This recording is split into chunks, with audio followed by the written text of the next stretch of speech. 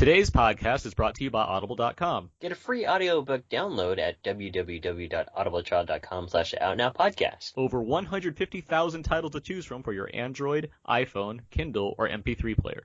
This week on Out Now with Aaron and Abe, we're doing our top 10 of 2016. Aaron, I thought that Jimmy Fallon was hosting the Golden Globes, not you. Jimmy Fallon doesn't have enough impressions in the world to be on Out Now with Aaron and Abe. Got him! Wait a minute, I forgot my introduction.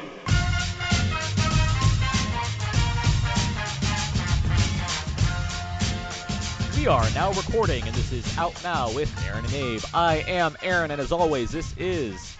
Abe, hi! Happy Golden Globes night! Yeah, that's a thing.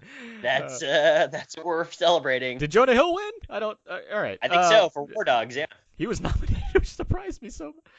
In case you can't tell, Out Now is a film podcast where Abe and I discuss new movies weekly. We cover some various movie topics, jump into a mostly spoiler-free review, then jump back into other movie topics. But this is a special episode. We're not going to review any new movies this week, because why do that when we can go over our top 10 films of 2016? That is right. This is episode 270, 270. That's The Room, that's the Stanley Kubrick documentary, right? Nope. Not even close. Yeah. Room 246. Okay. No, that's... Yeah. It's not an O, that's for sure. But, yeah, we are going to be talking our top 10 films of 2016. Always a fun show to do. One of our like highlight shows of the year, I'd say. Yeah, between it this is. and the Summer Gambles and the Oscar stuff that we do. Like, a lot of fun to happen. And that's what we're going to be doing. We're going to be going over our top 10 films of 2016. And not just Abe and I. We have guests with us, too. We have, from Fast Film Reviews, back from a hunt for Kubo in the La La Land, it's Mark Hoban. Hi, everyone. And from Movies Marcus, now searching for Batman on the 13th under the moonlight, it's Marcus Robinson. Hello. I'll let you all absorb all that for a second. Yeah. Okay, that's done. Good evening, gentlemen. Yes, how are you two doing? Fresh Very good. from Golden Globes. Oh, you're still What? wearing your tuxedo. Yeah. Yes. Okay. It looks I'm great glad on to you. be on the show. This is actually one of my favorites, the top 10s. Well, yeah, I believe It's always interesting to hear folks' top 10s, because I'm glad that we have variations. Yeah, and it's good to have Mark. You're on here. I believe we've had you on every top 10 show, if I'm not mistaken, right? Yeah, I think that's correct. Yeah, we like to keep up that tradition, I It's guess. a tradition now. Yeah. You can't go back. You have me. Yeah, what is this? Is 2016 when we start? 2011? Is this all right? So you're in the Sorry, five timers like club the of fifth year? you're the five timers club of top 10 episodes are out now. So you get a jacket and like Steve Martin gets to like pat you on the back. Yeah, I was like, are we gonna get him like a Saturday Night Live leather jacket? Yeah. And Marcus Robinson, good to have you here. Glad to have you. I believe this is your first top 10 show that you're This participating is in. my first one. I'm usually only in for like the Jackie Robinson movies or What are you saying, Marcus? We were gonna do Hidden Figures this week, but we figured the top 10 would be Yeah, better. there we go. But I'll just keep Marcus on anyway, just to help you round it out. when are we going to talk about Barry, the Netflix show? I'll come back we to that. spoke about it very briefly. Aaron mentioned Did it we? a couple weeks ago. Yeah, he said it was a good documentary, or it's not a documentary. Movie. But yeah, no, we're glad to have you here. We're also we'll be editing this in later, but I do have other frequent guests of the show. They've also contributed some top 10 recordings of their own, so I'll be happy to get some more opinions on the best films of 2016, or at least their favorites. And but yeah, that's the plan for this evening. Strap in. This is probably, as you can see on the time on your iTunes thing right there, it probably says this is a lengthier show than normal. We'll be trying to keep it as concise as we can, but have a lot of fun doing it. And yeah, Sure. we're gonna go through these, but let's get to some show notes stuff real quick here. Just one thing mainly: iTunes reviews and ratings. If you like this show, if you're like, Out Now is a pretty good show that I listen to maybe when I'm driving, if the other shows I listen to don't have new episodes out, well, that's good enough for us. If you want to log on to iTunes, search Out Now with Aaron and Abe. You can give us a star rating. That'd be cool. If you want to write a mini review or any kind of set of phrases you want to put in closely associated with our show in some way, that's also great. I mean, by doing that, that'll help give us some more notice in the old iTunes charts, pop us up there, and the noteworthy movie, TV podcasts that are out there. That's all good. That's all great. Yeah, here's a warm hug from me to you as a thank you. All right. Very, very cool. So without that out of the way, let's quickly I have a pretty good general question here for Know Everybody. Let's do a little round of Know Everybody? Hello, everybody. Yes. I introduced it differently because I want to go quickly. Yeah, it was a little bit strange this week, but I got you. It's a strange kind of show, Abe. This is true. Stranger Things, indeed. What are your thoughts on 2016 in general, as far as the movies go? There's a lot of thoughts on the year in general. We Yeah, can I go was into. like, year in general? I don't think we sorry. have enough Let me time for let that. me cap that can of worms I just almost opened there. Hold on. Okay. But, Well, yeah. no, I'm just kidding. Go on. Thoughts on the year of film in general, guys? I think it was a great year for film. The part that I loved were a lot of the independent movies and a lot of the smaller pictures. I think as far as Hollywood and sort of big budget anticipated movies, I think that's where it fell flat for me. But I think it was still a great year for film, and I think there's a lot of good things out there. Yeah, I would that as agree. well. I would agree with that. I would agree with that. I thought it was an interesting year for comic book movies with Deadpool and Batman versus Superman and a lot of anticipation around Suicide Squad. I thought it was an interesting year for that. Yeah, in terms of the releases, I mean, we sort of touched upon it last week where there was pretty much a lot of good movies almost every month of the year. So I can say that it was probably a pretty good year for movies last year. Yeah, I mean, it's obviously between the four of us, we see lots of movies within the year. I Yeah. know I certainly see a ton of movies. And looking at that way, it's rare that I look back at an entire year of film and think, well, that year sucked for movies. Like that doesn't tend to happen because there's, I have a top 30 of films that I really liked this year. Right. But yes, I would agree that like the summer season in particular, as far as the kind of big summer movies, not as great as certain summers have been. There's a lot of good stuff that happened, especially when it comes to the smaller films. So as far as like the blockbusters go, there seemed to be a more than usual amount of letdown when it came to some of the bigger blockbusters that we had kind of anticipation for. But as far as Independence 4. Or Independence Resurgence. Hey! Top 10 spoilers here, guys. Let's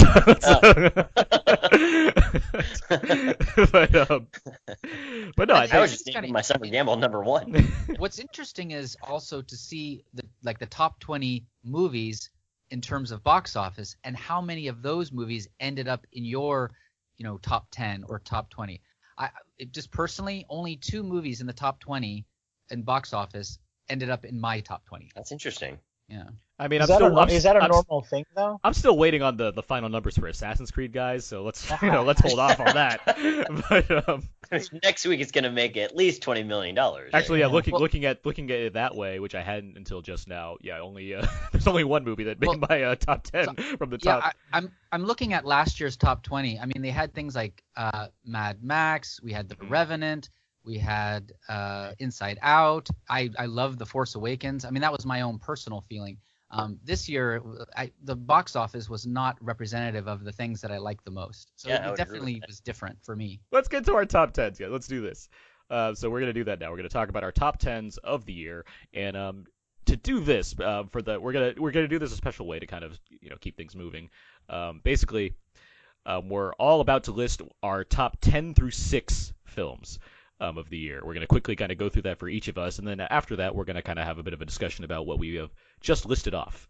And then we'll move on from there with further instructions, because who doesn't like listening to instructions on a podcast to keep entertained? That is true. Yeah, I love listening to IKEA podcasts. The IKEA podcast is terrific.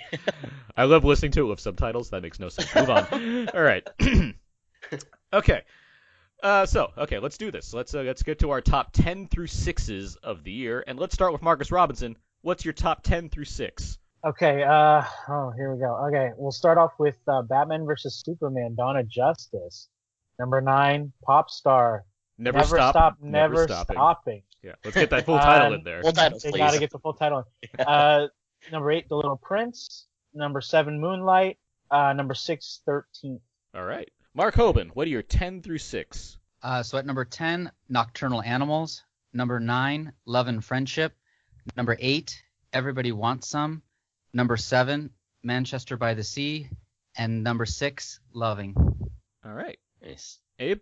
Number 10, The Nice Guys. Number 9, Midnight Special. 8, Hunt for the Wilder People. 7, Captain Fantastic. And 6, Don't Think Twice. All right. You got in Hunt for the Wilder People. It makes me so happy. Okay. My 10 through 6, I have Midnight Special at number 10.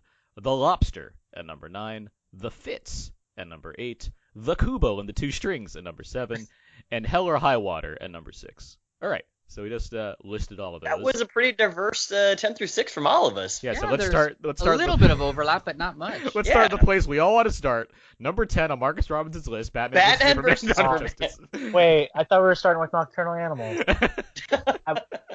Okay.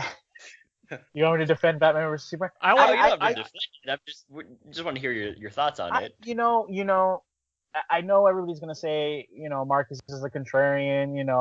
I know I made it public that I don't really like Zack Snyder all that much, and this is the movie his that I opus.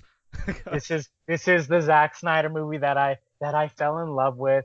I was really entertained throughout. I thought it did a lot of the things that Marvel hasn't done yet. I thought it took the collateral damage argument that everybody was having and made it something that was entertaining to watch. I had no problem with Lex Luthor having hair. I had no problem with some of the more contrived scenes, the Martha scenes.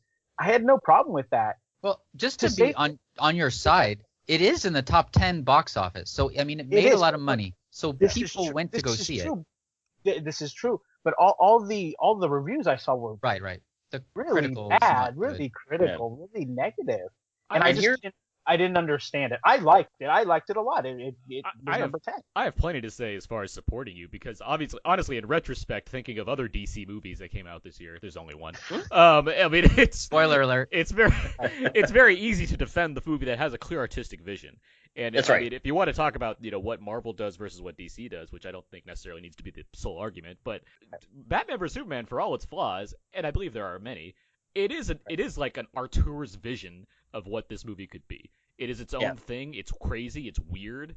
It has all the weird stuff that's in that movie. I don't dislike. I mean, you could talk about like the Lex Luthor choices, the Martha, like it's stuff that can come off as silly or whatnot, but it's also stuff that you remember the movie for. It has character, if you want to say something like that. Like, But these were the things that I was hearing that why people hated it. because people are people. They thought you jump onto one thing to hate as opposed to getting into a deeper discussion of why one doesn't like this or didn't respond well to it. But like, I mean, the convoluted plotting and stuff, that's what gets to me. But like, as far as like seeing the effort put into something like this, it feels like a movie. Like the cinematography is fantastic. Like for one thing, Right. like I would easily put this up there with some of the with the Deacons and other as far as what Larry Fong's doing as far as shooting a movie like that. But And just to also add on to Marcus, to your point, there was a pretty interesting video essay about why all Marvel movies look the same versus DC. They're actually letting the directors kind of take these high contrast tones and high saturation film, and it looks different. Like visually, it looks different. Even though I do have issues with Batman vs Superman, the Snyder I ones do do. agree. Yeah, but I do the agree that mud-covered Suicide Squad doesn't exactly do much more. We need to move on because Yeah, I was there's like, so much we to can't do, and I can't spice it up. keep Right, talking right, about right, Batman right, v right. Superman. But Mark, what do you want to say about Nocturnal Animals? Well, I think that Tom Ford is really kind of an impressive director. I mean, he did A Single Man, and I thought that was very good. I loved it a lot. And I think Nocturnal Animals even ups his game. It's even more a harder film to direct. He has these 3 timelines, basically. He's got the timeline of Amy Adams in the present as this wife in a sort of unhappy marriage. She gets a book from an ex-husband that he asks her to read. And then as she starts to read the book, we go into this story that becomes another timeline. And then in her present day, she also kind of thinks back to her past life with her ex-husband and the happiness that they share together. So these 3 different timelines that I think he juggles really well. It could have been confusing, but it's not. In fact, I mean, Jake Gyllenhaal, it plays a part in the book. They have Isla Fisher, who looks like Amy Adams, playing a part in the book. I mean, it would be very easy to get confused, but I think he does a really good job at handling this. And I think the way that you sort of learn about what went wrong in their marriage and then how that all plays out, and then even the ending, which I originally, but as it happened, I was kind of like, what? But then as I thought about it, I actually thought it was better than what I was expecting, and it actually made more sense. And this movie it's one of these movies where I kind of thought about it for a while, and after I had seen it, and it just got better in my mind. So it's a gorgeously shot film. it is kind of a nasty movie. In fact, there are movies like this that I watch and I hate them. So it's funny that Yeah. I enjoyed this so much, but I really thought that this was a really interesting. I heard somebody once compare it to a Hitchcock movie, and I love Hitchcock. I don't really think it's like Hitchcock exactly, but there are elements to the movie that are like him, and that's kind of probably what I liked about it. It's sort of twisty, and I thought the performances were really good. And apparently, Aaron Taylor Johnson won the Golden Globe for supporting actor, Wow. which even kind of surprises me. I mean, I like him as an actor. But I mean, He's growing on me. Yeah, a lot of range.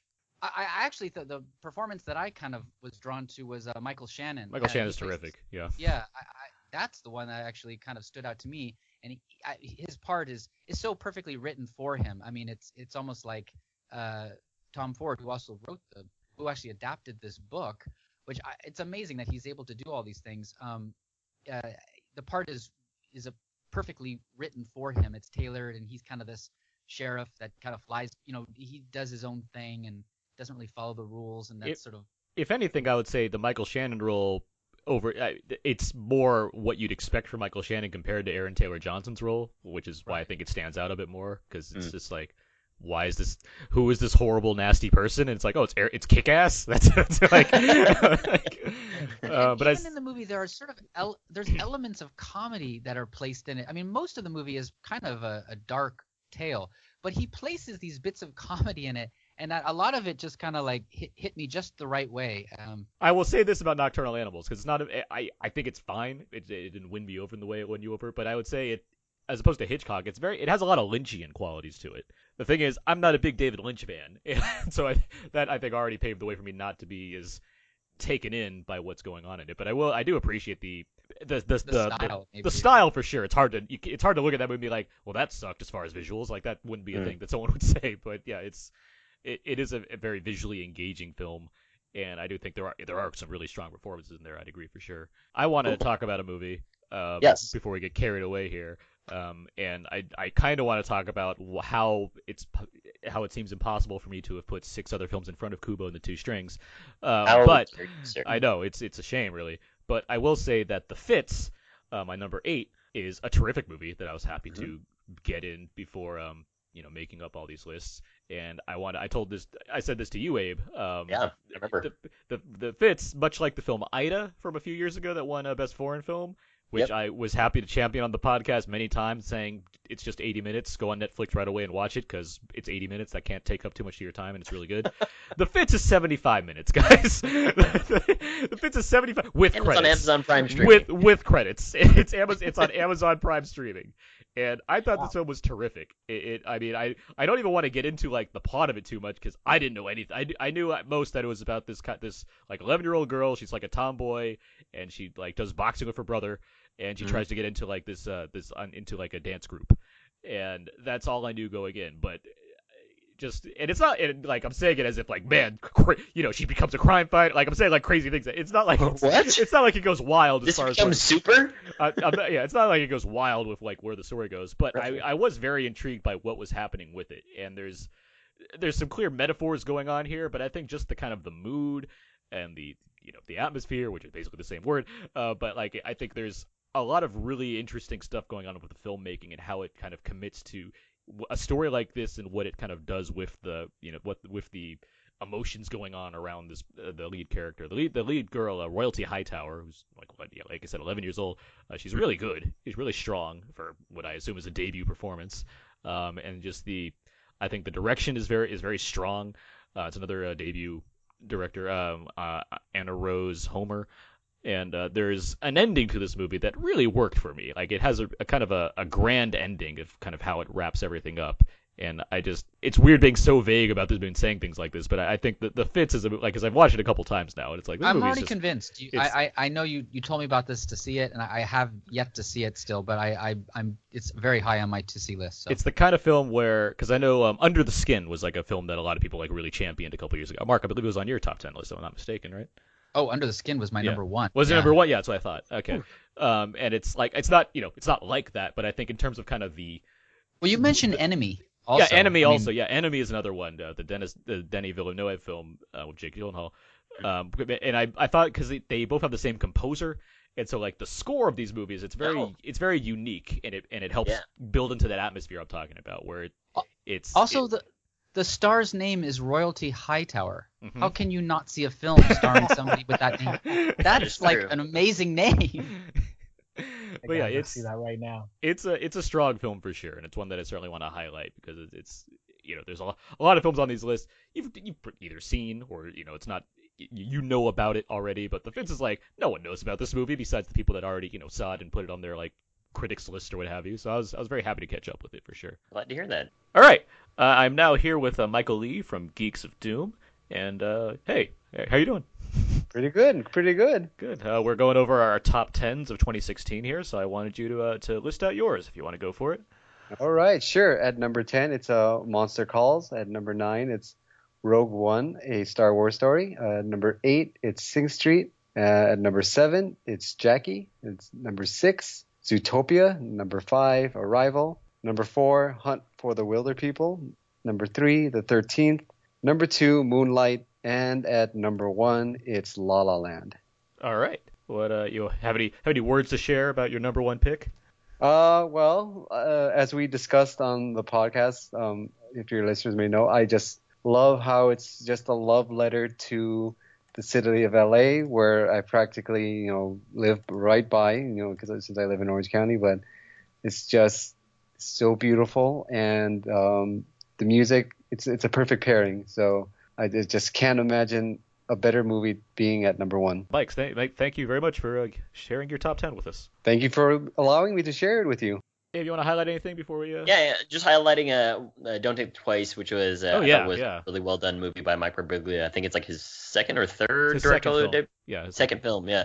And what I liked about it was that it was what I like about a lot of movies that are on my list, or some of them were just true to life. And this is about a group of folks who are in improv together, and they just, some of them get a big break writing for an SNL type movie or type show, and just how life moves on differently for those folks. And what I liked about it a lot is I listened to a lot of podcasts from a lot of these comedians that Michael Birbiglia is friends with, and they were just like, this is my life.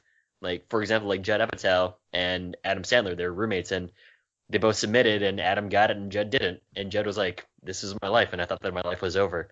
And then he just went to directing and writing. And he still does comedy from time to time. But so it was really interesting to hear that from a lot of comedians. And then to see this movie play out, and just I really liked the characters, and I really liked the way that they all had their own urges and their own desires, but they all kind of were in the same spot. And a shout out to Gillian Jacobs, who I think she's great in the movie. was very good in the movie. I think she's the highlight role in that movie. Like I would agree. She, like, and then second place would be Keegan-Michael Key. Yeah, like Keegan, you think it kind of starts out that way as far as like who you're gonna like kind of be the most interested in, but I think Gillian Jacobs kind of really, and I know her from Community and like a few minor movie roles here or there. Indie movies, yeah.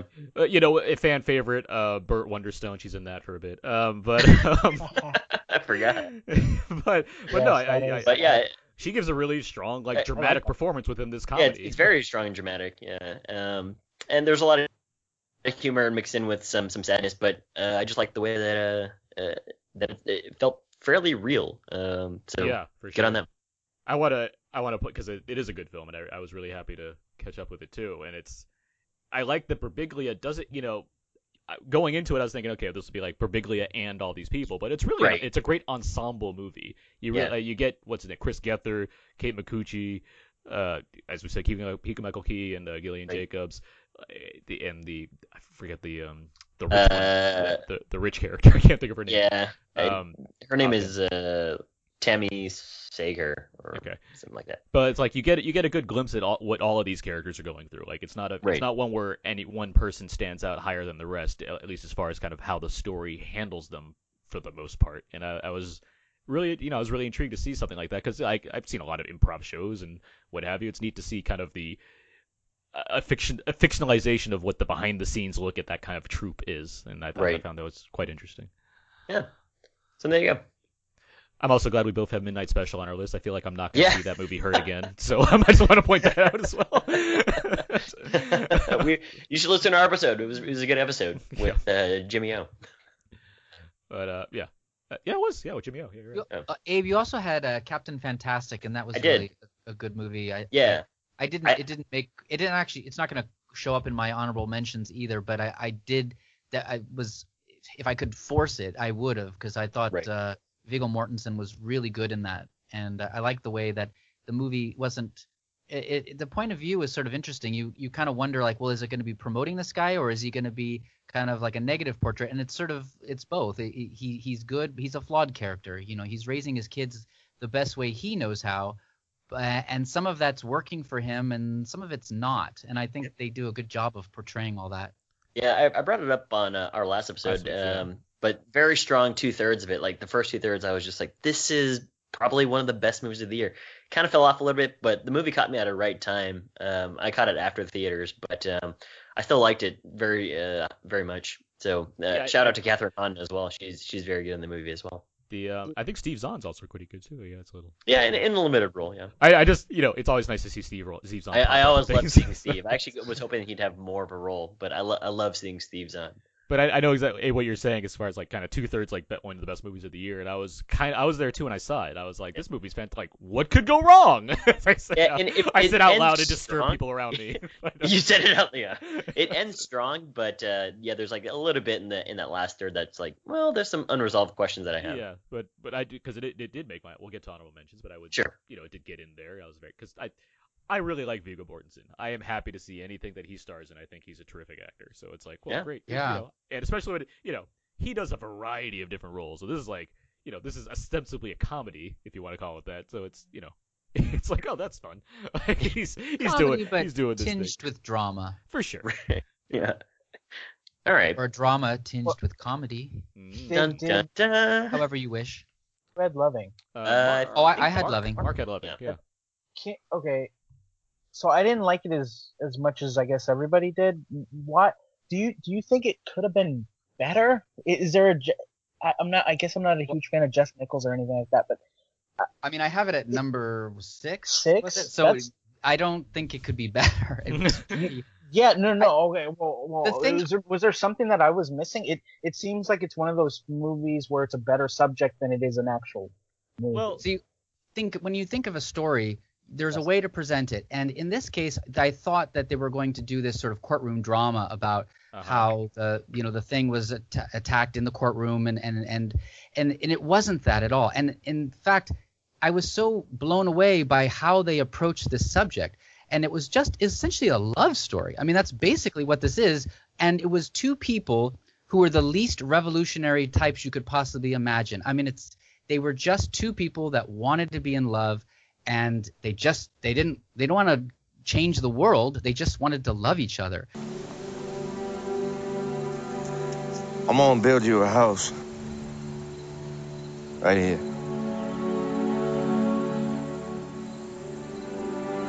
Our house. Build it. Yes.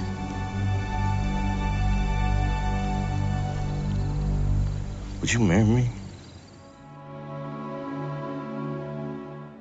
And so, I mean, I thought it was a really powerful film. And the way that their simple act changed the fabric of a nation, I thought was really powerful. And the way the movie presented that was so good.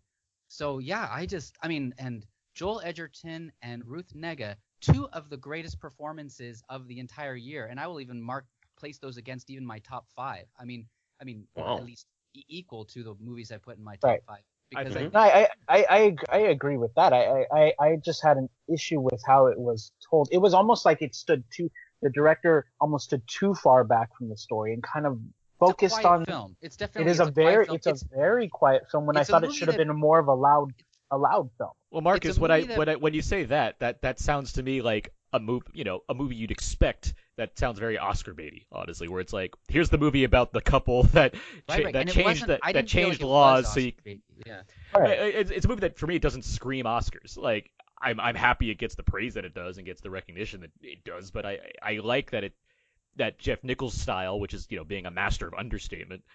I think that really does well to apply to a movie like this, where you have characters that in real life weren't shouting about civil rights and everything. They're just people that, like Mark, you just said, they want to just be in love, and like if it happens to have this kind of outwardly effect that manages to change rules of a nation, like okay, like I can be happy about that as well. With that, don't you run the risk of losing impact? I get the story is powerful, Mhm. but if with it the had delivery been- is so soft, don't you lose that? You run the risk of losing a little bit of people, and I was kind of I kind of was like, I know I've seen enough films where That's people my get thought on too, a yeah. they get into a courtroom and they stand up and they give Right. their big speech and everyone cheers. I've seen that, and I've seen it done well. But Yeah. this kind of changed, the way that they could present something like this. I think Jeff Nichols. I mean, he's a great director, and I would mean, agree. Yes. We're only going to be seeing great things from him, I think. I mean, Abe and I both have his other film from the same Yeah, year. yeah, in our I- top I 10, like so I it's like that film too. That didn't make my top 10, but Right. that was a very enjoyable film as well. see, I like that film. I thought that film was. I thought it had more. He had more hands on. It was more. I don't know. There was Personal? something maybe. I don't know, because this one is like this should. I went in there. Right. My new wife. She's white. I'm black. I expected to be moved, and I kind of wasn't. And I had to remind myself that this is why I went to go see this movie. And maybe my expectations were way into kind of left field, but I was kind of underwhelmed. I can see where that Oh. comes from. I can understand that reaction, and I can. I Well, was and Joel somewhat Edgerton like you is- mentioned the courtroom drama, like what it could have been kind of thing, and I was a little surprised that it didn't kind of go that route as far as being more traditionalist in its filmmaking style. Not that it's like bad or good to do either way, but it's just as far as how the movie decided to approach showing certain aspects of the story. And I was surprised by what it didn't try to do, but I was very intrigued by what it did manage to do, which is put a lot of emphasis on these lead characters and And put that- a lot of emphasis on how on the quietness of that relationship and how And how I'm not they- saying anything about the performances because Yeah, no, I yeah. agree with Mark. They're fantastic. The further I got away from this, the better I thought those performances were. As I often It say, stayed with- Jeff Nichols. I'm a big fan of Jeff Nichols, and I think Michael Shannon in Take Shelter in particular is one of my favorite performances Right. of all time. I think he can So get it's like- performances out of people that really resonate. And I mean, there's other actors I think have had very terrific years, but I think Joel Edgerton's certainly in the running for one of the best acting, pieces of work this between this and Midnight Special. Just the way he certainly works well with Nichols as far as the kind of getting the style that he goes for, as far as understatement and what have you. Like he reaches quite well for that. But yeah, as far as the movie as a whole, which did make my honorable mentions as well, I did like Loving quite a bit. I see where that not argument, but I can see where that kind of that thought process comes from, as far as there's a way to tell the story that kind of hits the themes and the messages a little bit, like harder, where this movie resists in a sense. Right. But and that's what I liked about it. I liked that it was sort of it was done in kind of a minor key, and I thought it was more powerful because of it. We want to do anything else as far as talking about these? I feel like our 5 through 1 is going to have a lot of interesting discussion. So Well, then we should move on. All right, so let's get to our number 5s. So now, as I said, because this is the instruction part you were all really waiting for. Now we've sped through our 10 through 6, kind of. I mean, we had extended discussions about some of the films, but now we're each going to individually list our 5s and then 4s and so on, just like a traditional top 10 type show would go. So let's start with Marcus Robinson. What is your number 5 film of the year? My number 5 was the Nat Turner movie Birth of a Nation, a movie that was damned before it even hit the theaters.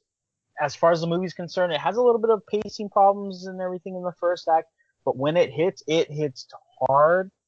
And I mean, what Nate Parker's done is he's made the Spike Lee movie that Spike Lee hasn't been able to make in the past decade. He's made one of the most powerful slavery movies that I've seen in the past decade, especially with that final sequence, which kind of almost brought me to tears. This is the hard-hitting movie that I wanted to see. Maybe this is the impact when I go to see a slavery movie. I wanted to get kind of punched in the gut a little bit. I think the further I got away from this movie, the more I appreciated this movie, the more, and I know it's really controversial. There's a lot of controversy around it, but the more that I thought that this should be something that students should watch, along with like Glory or Roots or whatever they're watching in middle school. I was a fan too, Marcus. I liked Yes, both. I remember. I like this yes. movie as well.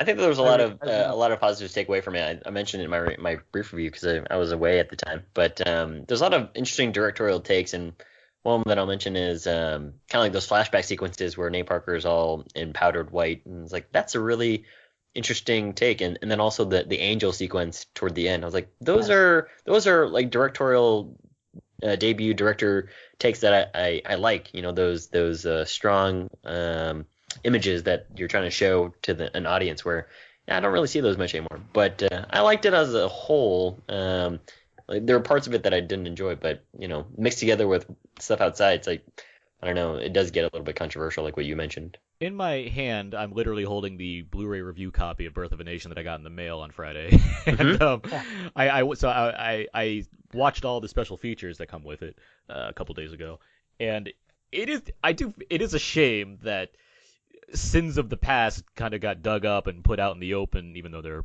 technically already out in the open. They just got pretty more of egregious, though. I mean, to a point. But what I'm saying, though, I mean, as far as things a person could have been, was, what have you, there's a lot of insightful stuff that he says about the topic he's addressing in his film, as opposed to, you know, whatever's going on in his own life. What he's trying to do with the film and what the message of the film is and what he's saying and what's going on in the world, that I think there's some really interesting stuff that he kind of talks about and discusses that the film is trying to, you know, attempting to attack as well. And I do think that is there in the, you know, his cinematic vision. And while it's a tricky situation to kind of talk about, you know, Nate Parker and whatever else has gone on in his life, what he did here with this movie, and, you know, the many people involved in making this movie, I think there's some really challenging stuff in there that somewhat got overshadowed because of all the other things that happened. I totally agree. The flaws that I saw in the first act with the pacing, I forgave those once this film started going, and the further I got away from it, and the importance that I saw out of the collective of this movie. Okay, so that's Birth of a Nation for Marcus at number 5 here. Mark Hoban, what is your number 5? So my number 5 film was Hunt for the Wilder People, and this was the New Zealand film from Taika Waititi about a little boy and his adoptive father, and he goes out into the world, and the father has to go after him, and it's kind of a road movie in a sense, and sort of an odd couple pairing, and I just thought this film was wonderful. It's sweet, and they've the two Sam Neill and Julian Dennison is the little boy. They have great chemistry together. I think it's well written. I think their little interactions are really enjoyable, and I just love this film. It was sort of a surprise. I didn't expect a whole lot from it, and I'm not sure why, because the director had also done What We Do in the Shadows, which I also enjoyed. So he's on a roll for me. But I really enjoyed the movie. It reminded me a little bit of a Wes Anderson film in the way it's kind of cute, but it's cute in a way that I think is not annoying. I think it's honest, and I think the little child, Julian Dennison, I mean, he's like 12. He is very charming, and he has a nice delivery. He was probably my favorite. You know, Sam Neill is a veteran actor, and I think the child kind of stole the movie from him, and which happens often in parts played by kids. But he definitely did a good job. I really enjoyed this film. It's really lovely. It didn't make a lot of money, but it did get a lot of acclaim. So it is the highest grossing film in New Zealand history. Okay, is that right? I will say that. Yes, it did. Yeah, it did great in New Zealand because they really like Taika Waititi. That's where Taika Waititi is from. Yeah. Well, to that I say the New Zealanders know their stuff. This is the film that makes me look forward to Thor Ragnarok. I know, yes. It is the one of my anticipated movies. It is the Marvel film I am most looking forward to this year over Spider-Man and Guardians of the Galaxy. Like Thor Ragnarok seems to have everything going for it right now. So. Right. And we'll hear more about that. We're gonna hear more about it. Yeah. Abe, what is your number 5 film? Just want to preface that my 5 through 1 literally photo finish, so fractions of an inch off or fractions of a millimeter off. I'm very similar. Yeah. So number 5 is Moonlight, and I'm sure we're going to discuss it later as well. But just in brief, this is a movie that you don't see a lot of stories being told about young urban black folks that are growing up with sexuality questions. And what I loved about this is kind of like what I liked about Boyhood. Not that they're the same, but just that it's a movie about kids growing up. There's nothing that's crazy dramatic that happens. It's not as though there's no like shootouts or there's no they're not going to go to the woods and get hurt because they're playing with giant razor blades like in Boyhood. It's just a movie about this kid growing up and having questions about who he is as a person. Mark, you and I talked about this, but there was a table scene with Mahershala Ali, yeah. Ali, and I love that scene, and it's fantastically acted, but it's so low key, but it's well told. So I'm sure we're gonna talk about it later as well. It's amazing how the movie's so unassuming, but I think it has some of the best cinematography of the year. Like it's such from a filmmaker standpoint, there's so much going on visually that sems it's somewhat hard to register the fact that you're seeing such a greatly constructed movie given how little is going on. You mean Shaq? Black. From a kind of a plot standpoint, and that's not to diminish what's going on in the story exactly, because again we'll get to this more in discussion as we go on. But I just wanted to point out specifically, I think in addition to the many other films that I think have great cinematography, Hunt for the Wilder People included, by the way, it is one that kind of deserves that accolade just as much as some of the more overtly well-shot films. Yeah. My number 5, speaking of overtly well-shot films, is La La Land. Hey. Bill, thanks for having me back. You're welcome. I want you to know you're looking at a new man. Good. Man that's happy to be here. Excellent. Very easy to work with, man. Okay. And you're going to play the set list. Happy to. Even though I don't think anyone cares what I play, but yeah. Well, if by anyone you mean anyone other than me, that would be correct. I care, and I don't want to hear the free jazz. Right. Okay. Although I thought in this town it worked on a sort of one for you, one for me type system. How about 2 for you, 1 for me? How about all for you and none for me? That's perfect, yes. Great. Okay. Okay, mutual decision then. Right, made by me. Right. And I sign off on it, so. Whatever, tell yourself what you want to know. Well, welcome back. There's a nice way to say that, Karen. I haven't heard of it. Yeah, it's about this crew in Colorado and they go mining. My Belated Valentine Part 2? Can't wait. But no, I really like La La Land. Yep. I've seen it with my lovely girlfriend a couple times now. I think it has a fantastic score that I cannot stop listening to. There's a lot of things I think I could praise, but I think the thing I want to get into is that there's a lot of talk right now about how the film could have been different and quote unquote better were you to have kind of real singers and dancers performing these kind of songs and dances numbers and what have you. And what I think what I think part of the movie does to kind of get this story right is by purposely having actors that aren't world class dancers and singers. I think it kind of reflects a level of reality that this otherwise fantastical film doesn't really quite get have. Like there's a whole story going on here about whether or not to follow one's dreams and the cost of that and what have you. And I think by having actors that they're not perfect in what they do, and even in their philosophies they're not exactly perfect. I mean, we talk about Ryan Gosling and his devotion to jazz and how his character is being held back because of his certain devotion and what have you. I think by having him be a person that's not an amazing dancer or singer, along with Emma Stone, who's she's the better of the two, I would say, as far as that field goes, but she's also not perfect as far as in that regard. I think having characters like that featured in this story, actors of those abilities like that featured in the story, I think it really reflects well on what story is being told here.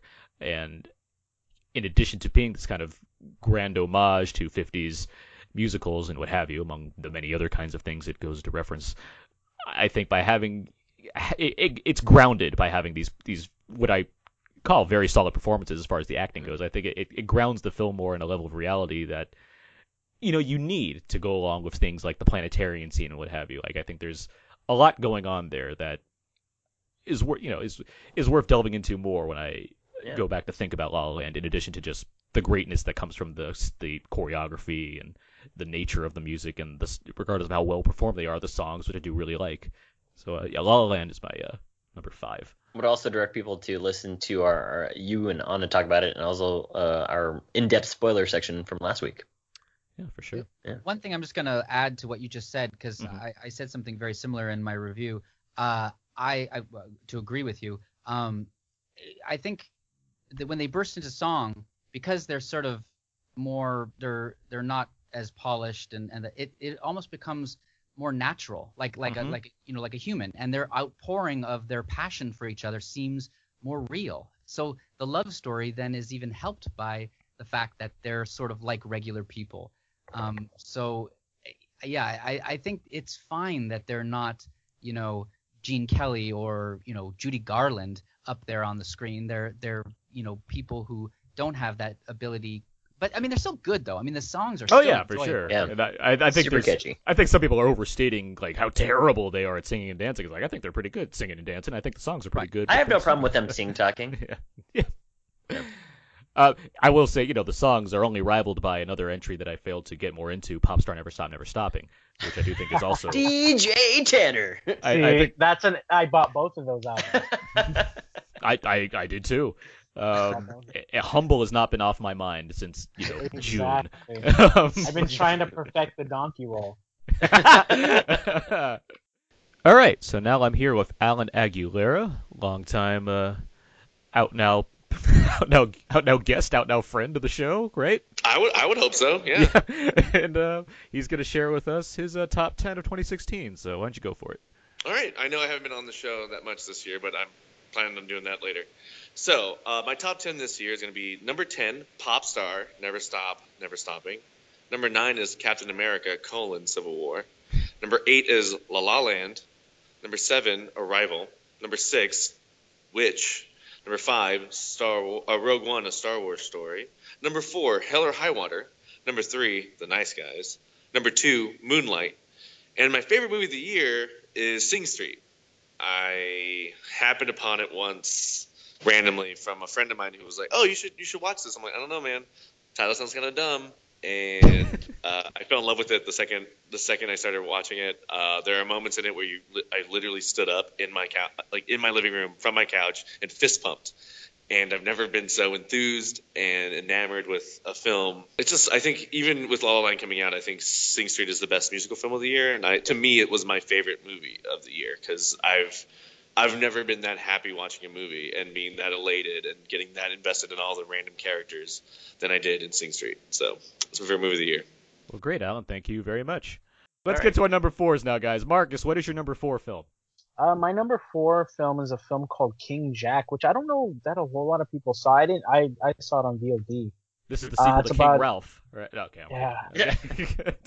It's about a loner kid in an impoverished neighborhood. He's bullied, but he's forced to he gets a visit from his younger, more impressionable cousin. He's 15, the cousin's 12, and he's forced to hang out with him for a weekend. And I'm kind of a sucker for these kind of simplistic plots with complex performances and themes, and show a real life version, an unfiltered version of how kids act in certain situations, how kids act around each other. I think sometimes a lot of these coming of age movies pull a lot of punches and they shy away from more of the bullying and the harsher bullying and public humiliation aspect of growing up as a latchkey kid in an impoverished area. Mm-hmm. But this really hits hard, and for a film where I didn't go in expecting much, I think this is my favorite look at the depiction of a male adolescent that I saw. It just edged out Moonlight, but this was my pick. Where did you see this movie? On VOD. I saw it on iTunes. Okay. But I think right after it quickly went to Netflix, so it's streaming on Netflix. Yeah, I remember that you had brought it up in one of our episodes that you were on, and you still enjoyed it then. So it's been on my mind ever since, actually. Let me add this to queue right now. Yeah. I'd have to go way, way back to think about another adolescent film that Marcus didn't like, but let me. Okay. All right. All right. King Jack. Okay. Yeah. Well, there it is on Netflix. Added to queue. It's an hour. Jeez. Okay. See. Here It's it is, another short one. Marcus, here it is right now. I'll watch King Jack. Hour 20 minutes. You watch The Fits, and we'll both be happy. It'll be great. There we go. I have the Fits on my iTunes.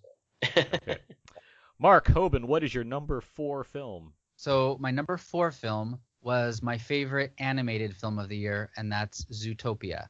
I saw this in the beginning of the year, and I kind of thought like, oh my gosh, this is such an amazing film. And I actually kind of I gave it 4.5 stars. I might have even been able to give it 5 because it kind of stuck with me. And then it went to Netflix, and I watched it again, and I loved it just as much again. I think it's an enjoyable movie. I mean, just on the surface, and I think it's got a lot going on, and it's fun and entertaining. But it also, I think it hits a point that I think is kind of deep, and it does it in kind of a fun way. I mean, I don't think it's hitting you over the head with this thing that they're trying to say in the film. But I thought it was really enjoyable. I liked the characters, and it's something that really stuck with me. I like. There are other this was quite I mean, for this to be my favorite animated film is pretty great, because I saw several this year that I really enjoyed a lot. I thought this was a really good year for animation.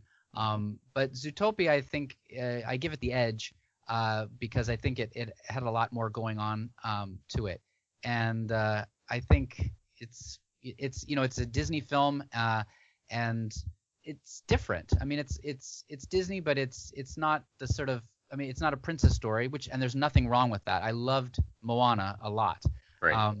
But this was a little bit different, and I think because of that difference, that's why I gave it the edge. The second, I was already liking Zootopia as it started, but I think that the second Jennifer Goodwin's Judy Hopps comes into the police office the first day, and the reception, the tiger at the reception, like calls her cute, and then he's like, other bunnies can call bunnies cute, but when other people do it, like that part's like, oh, this movie's going that route. This is great. You got to talk wonderful. about the DMV scene. That scene that was yeah. played in the trailer. I didn't think it was gonna. Yes, the Department of Mammal Vehicles. Yeah. Yes, exactly. I didn't think it was gonna work as well, because I was like, oh well, it's gonna be in the trailers, whatever. But it was longer, and it worked way better than I ever thought it would. Yeah. Well, yeah, with the context applied of why it's happened, like it's one of those, because we've talked about this before. I am adamantly against the amount of guffaws people seem to have at movie scenes that they've seen in trailers thousands of times before they see the movie, and then laugh hysterically anyway. But this is one that defies that, where it's like, this is even better now. Like this is just hilarious. It's also, separated from all the the obvious racial subtext going on. This is just a standalone comedic scene of joy. It's just so well constructed. Yeah, and then another joke having to do with that cute comment is Judy calls Nick the fox articulate. Yeah. Right. Yeah. He finds that a little condescending. I certainly, we talked about it during the review too, but I certainly felt like the message could go across, again, racism, classism, sexism, all that stuff, and it's relevant at any time. So I really liked Zootopia as well. It is in one of my mentions, though. The characters can't stop touching the woolly sheep's hair. Yeah. I mean, there's so much stuff in There's here. a lot of stuff in there that is for adults, while the children will still love it, but the adults will still be like, that was a great point. The initial what was it, ice cream scene? That's an interesting scene to have in there. Yeah. It set the tone while also being incredibly clever of what what eventually, like, it builds. It's a movie that really builds its different things. We'll get back to it. Abe, what's your number 4 film? Number 4 is Hell or High Water, and this is it was on your list as well, I think. Yep. But what I liked about it a lot is that it is a quieter movie as well. There's no I think all the acting is superb in it, especially big kudos to Jeff Bridges. It's reckless is what it is. Oh. It's tweakers, I'm telling you. I don't think these boys is reckless. Damn sure ain't tweakers. They know exactly what they're doing. I don't know how you're going to survive without somebody to outsmart. You need a hobby, and quick. You like to fish? Not enough to do it every day. Oh, who knows? Maybe one of these bank robbers is going to want a gunfight, and I can dodge my retirement in a blaze of glory. Well, I've seen you shoot. Won't be much glory in it. His character actually progresses in its rise and fall through the movie. But what I also really liked about it is that it was just nothing flashy. It's very simple. These guys are in this really, I guess, economically hurt Texas town, and they go around robbing local banks. And it's a very interesting story because I'm not really sure if they were good or bad, and also I'm not really sure if I felt okay with the ending, because at the end I'm just really uncertain whether Jeff Bridges is in his right or is Chris Pine in his right. I'm not really sure how to feel. So overall, again, fairly simple story, nothing flashy about it, but I think the acting is solid and the writing was solid as well. I think the screenplay is terrific. I mean, I think there are great lines in this movie as far as kind of the barbs that are traded between the characters, the 2-on-2 relationships going on here with Jeff Bridges and Gil Birmingham as his half Native American, half Mexican partner, and Chris Pine and Ben. Chris Pine, by the way, is fantastic in this movie. I like him in general. I think he's a bit bland in various roles where he's just like assigned to be action guy. I think he has a lot of fun playing kind of character roles that he doesn't seem to get the chance to do because he's Kirk. He's Kirk now, so he has to by default be the starring role in other movies. That is just kind of like, all right, whatever. This movie, he really showed me something where it's like, this is wow, he's doing something different here that I really enjoy. Right. Yeah, Ben Foster is great too, but I think you expect him to be great. Yes, I do. Yeah, that's kind of where I stand with Ben Foster. I mean, I agree with Aaron that he's like an overactor. He's an overacting character actor, but he's so good at it. Yeah. And the two of them are so good at being brothers. Like I really believe that these two were sort of this antagonistic. They had siblings. They're really well done. You boys know how rich they're gonna be? They don't know anything yet. You take them to the funeral? Like I said, they don't know anything. You want a little advice? No, I don't. Go see him tomorrow. You got any idea how much I owe Debbie in child support? You got enough in your front pocket to fix that problem right now. I can't spare it, you know that. Maybe we should hit another branch. You talk like we ain't gonna get away with this. I've never met nobody got away with anything, ever. You. And why in the hell did you agree to do it? Because you asked, little brother. I think it's and what you're saying, what I wanted to get to, what you're saying about, the kind of the morality involved in how things go about. Like I love how the film really does handle the nature of these crimes, where there's little lines like Jeff Bridges had the throwaway line where he's interviewing one person, then he sees the bank manager walk around, and he's like, oh, that looks like someone that would close out on a house. And it's just like you get that he's going. It's not that he's going through the motions, but he sees what's going on with this. Like, he's a very smart character, but he gets the kind of time that he's living in. And this movie is very, it's very relevant. In addition to the other movies that deal with race and what have you, this is a movie that deals with kind of economic despair in 2016 in a way that you don't see. Well, I mean, I think it was set a little bit back in the aughts, like 2008, 2009. But there's no setting of the movie. There's no setting, which I think is contemporary, which I think is a big attribute to the movie. But I think it.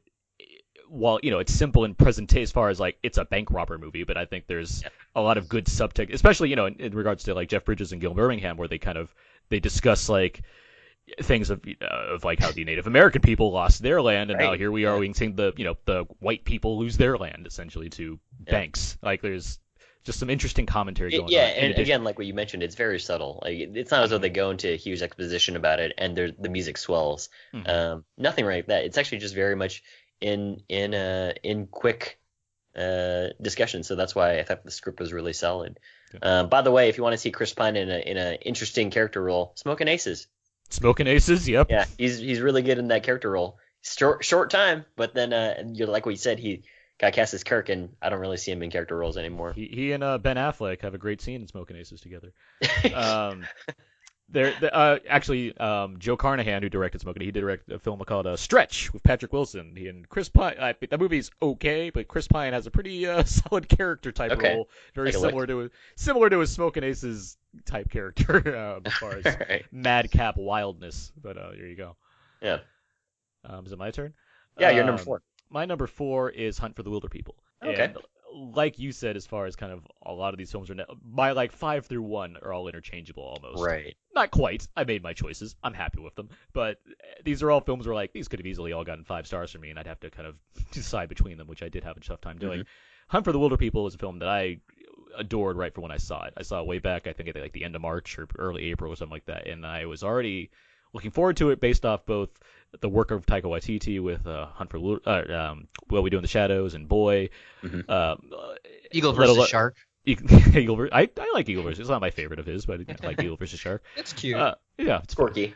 That, and it had raves at Sundance or what have you. But yeah, this movie, it's the kind of film where it has this great kind of sense of humor that runs throughout it, and then it just has like great comedic like huge comedy scenes like every 20 minutes or so that just really get you. And it's just fun, and the cast is great. There's a good amount of pathos in here. There's a relationship that forms early on that's suddenly taken away from you that I thought was, if I knew more about this movie, I probably wouldn't have been surprised, but I was surprised because I knew very little about it going in. There's an epic car chase in this movie that I think is fantastic. There's a point where you have the Julian Dennison character, the young boy, in a car with Sam Neill, and there's a child services character who I think is hilarious. I don't know. I don't know if any other way. I don't think. Movies. She's an actress in other Taika Waititi movies, and I'm not sure if anyone else is enamored with the comedy that comes from that performance as much as I am. But there's a lot of great. There's a whole Sarah Connor speech between the two of them that makes me laugh. But there's a point in this car chase where he's driving and he kind of.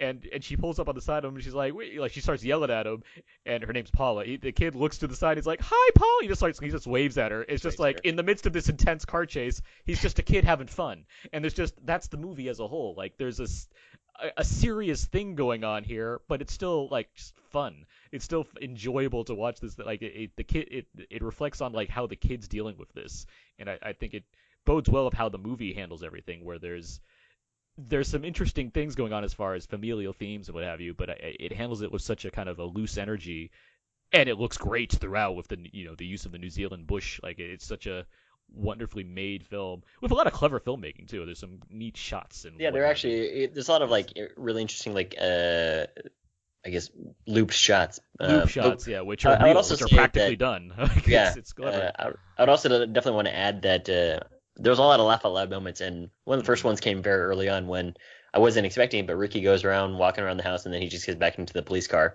and for whatever reason I just laughed out loud, and that's the kind of tone. The other thing that I really like about Taika Waititi movies is that he has a lot of pop culture references. If you watch Boy, he loves Michael Jackson, and then this one, like what Aaron mentioned, the Sarah Connor Terminator exchange was fantastic, and there's so many more pop culture references. The Julian Dennison, he's a big like hip hop fan, and he names his dog Tupac.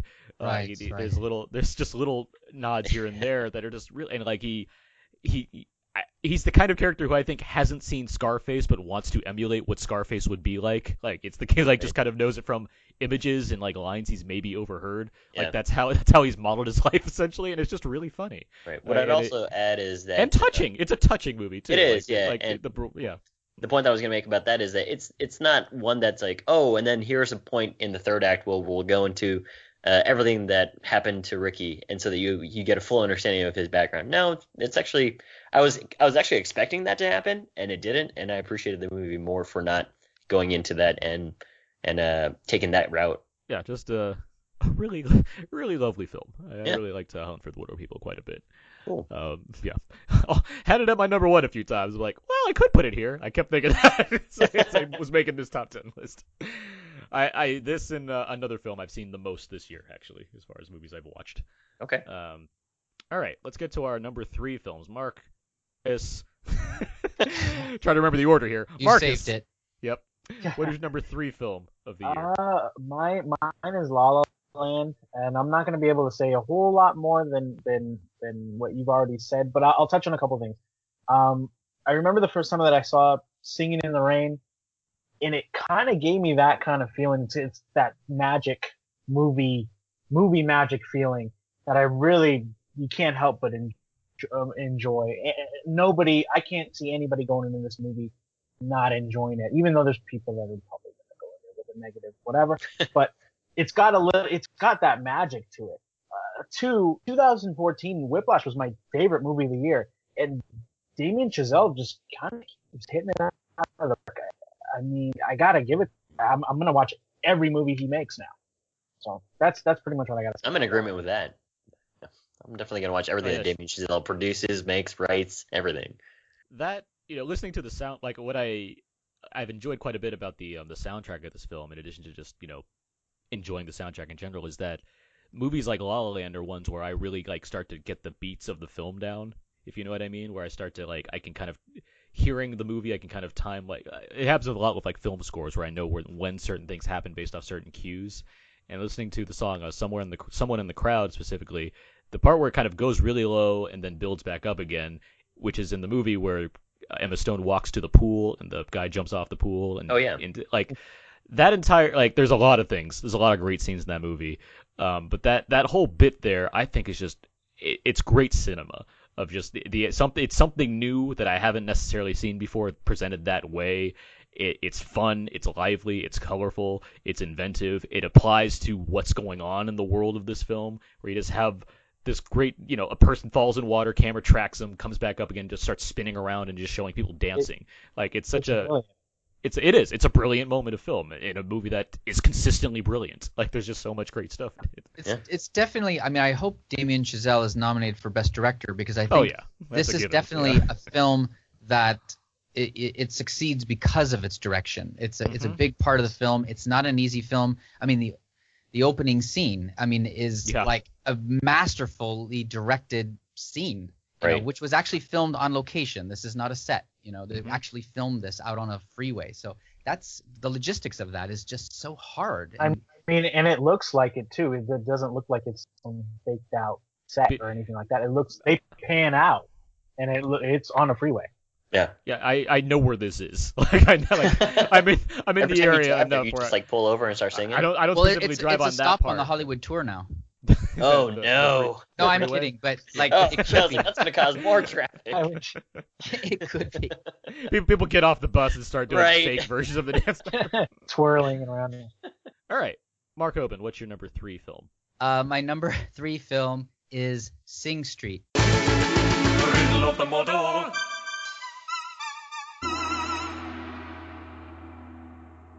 This was the Irish movie about a 80s set band, a group of kids forming sort of a pop band, much in the same sort of style as the New Wave, the Cure, the Duran Duran, the Human League, and that kind of stuff. I said this when the movie came out, and it's still true even after La La Land. This is my favorite soundtrack of the entire year. I think the music is just flawless, and Drive It Like You Stole It is my favorite song of the year. But there's other movies or other songs on the soundtrack that are also equally good. Again, kind of a sort of like a musical in a way. It's basically about a band, so the musical numbers are part of their performances. But it's upbeat. I like the way that the story comes together. It's not the most innovative story in the world. I will give it that. But I think it was really well put together. I think that the singing and the music is really exceptional. I mean, I liked it better even than La La Land. The story wise, it wasn't quite as like innovative as something like that, but I still enjoyed it a lot. I thought it was really this was a movie that kind of blew me away. Again, I wasn't expecting much, and I walked out of there going, oh my gosh, that movie was so good. And it came out in the early, I think it was in the first half of the year, and I thought, well, this can't be the best movie of the year. But for a good part of the year, I mean, it's my number 3. For a good part of the year, this was my favorite film. Yeah, Sing Street it's wonderful joy watching this movie. It's kind of like that was a hard one to like not put on my top 10, but it's just like you mentioned the soundtrack. Like that is a soundtrack that has been nonstop played in my car for the better part of last year. Yeah, some of those those hits. I tried to like You Stole It, Riddle of the Model, Up. I mean, there's a lot of great ones that the lovely Anna and I have certainly been really enjoying listening to again and again. And, I caught the movie on Netflix when it came out, and what I really liked it is actually I liked some of the family drama. I especially liked the brother. Yes. connection. Yeah. And I liked the message at the end of John Carney's like for big brothers everywhere. I was like, that's a really sweet message. So big fan of the way that their divorce kind of drives a lot of this. The parents' divorce kind of drives a lot of this, and I like the songs as well. But I certainly liked the way that the ending concludes, because go for your dreams, man. Just do it. And the video that they shoot for their first song, The Rhythm of the Model, is really like it's influenced by the stuff of that era, and it's funny too because they're not supposed to. They form the band so he can meet a girl, so they're not supposed to be like very good, but of course they're really good. Well, I mean, I think they are good. I'm not taking that away from them, but I do think there is some cleverness in finding the songwriting, where the songwriting I think is just good enough. Like the lyrics are very like Girls, for example, which I like that song quite a bit, but I think like the writing, it's not like, it's not revelatory as far as what it's trying to say or anything, but it's like it is the kind of thing like high school kids would write. It's like, all right, yeah, that's a fun like song. I get it. I get what they're doing. It's not the most like amazing song as far as like its construction or what have you, but it's like, oh, that's pretty good. Like, good job, guys. All right, Abe, what is your number 3 film? Number 3 is same as Marcus, is La La Land, and not much to add except that I've been listening to the songs and sometimes they just stay in my head. Justin Hurwitz does a really good job. That epilogue song, for whatever reason, has been in my head much more lately. Just the part where it starts pumping up, it goes dun dun dun dun dun dun. So that's like just been playing whenever I'm walking around. I'm like, I feel like dancing right now. I feel like John Amos in Coming to America. The go-to example. I like that. The go-to example. He's John a Amos. prince. That was on TV the other day. I was like, oh, John Amos is here. But like what you guys had mentioned, there's a lot of very unique things about it, but at the same time, it feels familiar as well. The execution is just spot on, and I'm glad that it's been getting so much more, I guess, draw. Because my buddy texted me yesterday, and she and her boyfriend were gonna try and go catch it, but it was apparently sold out like at all these theaters. So good on La La Land. I'm actually glad that I didn't see many trailers for it, because I heard the buzz coming out of Sundance and all those other festivals earlier on, and I think I might have seen like one small TV teaser for it.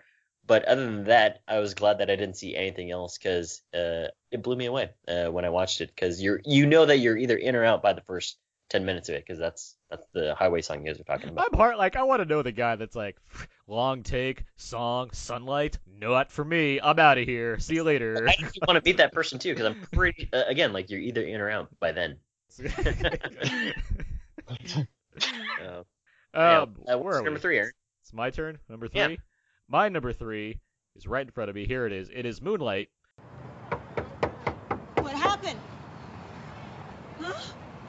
What happened, Chiron? Why you didn't come home like you're supposed to? Huh? And who is you? Nobody. I found him yesterday. Found him in a hole on 15. Yeah, that one. Some boys chased him in the cut. He scared more than anything. He wouldn't tell me where he lived till this morning.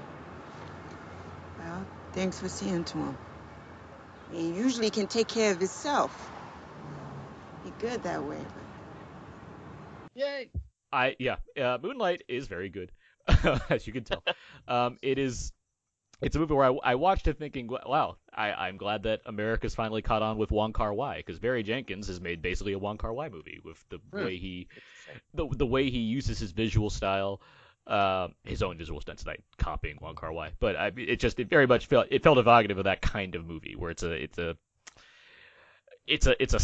soft drama, if that makes any sense, where there's just enough going on to keep the momentum going. And I think we've kind of got into this already. The plot it's minimal as far as it's about observing life as opposed to giving you a very direct and intense story. There's things that happen that certainly shape the life of Chiron. Chiron. No, Chiron. Little. Yeah, we'll call him Little. That's easier. Let's just go with Little. But I think it handles that very well. I think you get a great sense of who this person is, despite the fact that you have 3 different time periods where 3 different actors embody the same persona. That's a very tricky thing to pull off. Which makes the poster actually really awesome. Oh yeah, the poster's one of the best of the year. I love that poster. But for the longest time, I looked at when the poster first came out, I was trying to figure out which character is that, and then it dawned on me this is all 3 of them. But I didn't realize that at first. I thought it was one face and they just had colors on it. Mm-hmm. But yeah, it's the film. I think it's full of great acting for one thing. We mentioned Mahershala Ali, who also in addition to Joel Edgerton, he had a terrific year. He was in like 4 different movies, which I've seen them all, and I'm gonna try to name all of them. And he was in a hit Netflix series. He was in Luke Cage. House of Cards, as well as Luke Cage. He had two Netflix series, and oh, I know, I just remember the films. He's got this one. He's got Kicks, another film very similar to this, and like Dope. Actually, Free State of Jones, which I hated, but he's great in. And then he and Janelle Monáe, who plays his wife in this film, Janelle Monáe, they both pop up in Hidden Figures. I'm like, oh, that's great. Okay, that's fun. Got a Moonlight reunion here. But yeah, he's terrific here. You just mentioned Janelle Monáe. She's very good here. Naomi Harris has begotten a lot of recognition as well. And the three young actors that play Little. Shout out to Little as a child. That kid are all great as well. And it as it built, as it got to these different time periods, I was so intrigued by where things were going to be going, because you have an opening one with Little, then you get to his teenage years, then you get to the adults. Now when it got to the adult period, it's like, what could happen here that could really bring this thing home? And one could maybe expect like a grand monologue that it gets across everything that he's gone through and what he thinks of it now or what have you. But it takes such a different route that I was very impressed with, and I think there's a performance between, I'm sorry, I can't recall the name of the adult, Trevante Rhodes and Andre Holland, as adults essentially. We've seen these characters throughout the film, and as adults they have this great conversation essentially, and just the kind of where he's emotion cooking, that comes through on the stove. Yes, in his house. Yeah, that's a great scene. What I like about that and the whole entire movie itself is that it's slow, but it's deliberate, and that's what I liked about it. Because that discussion that they have at the end there, it could have been done in like 10 minutes, but no, it's pulled out because it's setting this mood for you. And there's no like grandstanding in it. It's not like there's kind of like deep messages and like thoughts that have been learned. There's realizations and understandings and what have you, but it's not about preaching.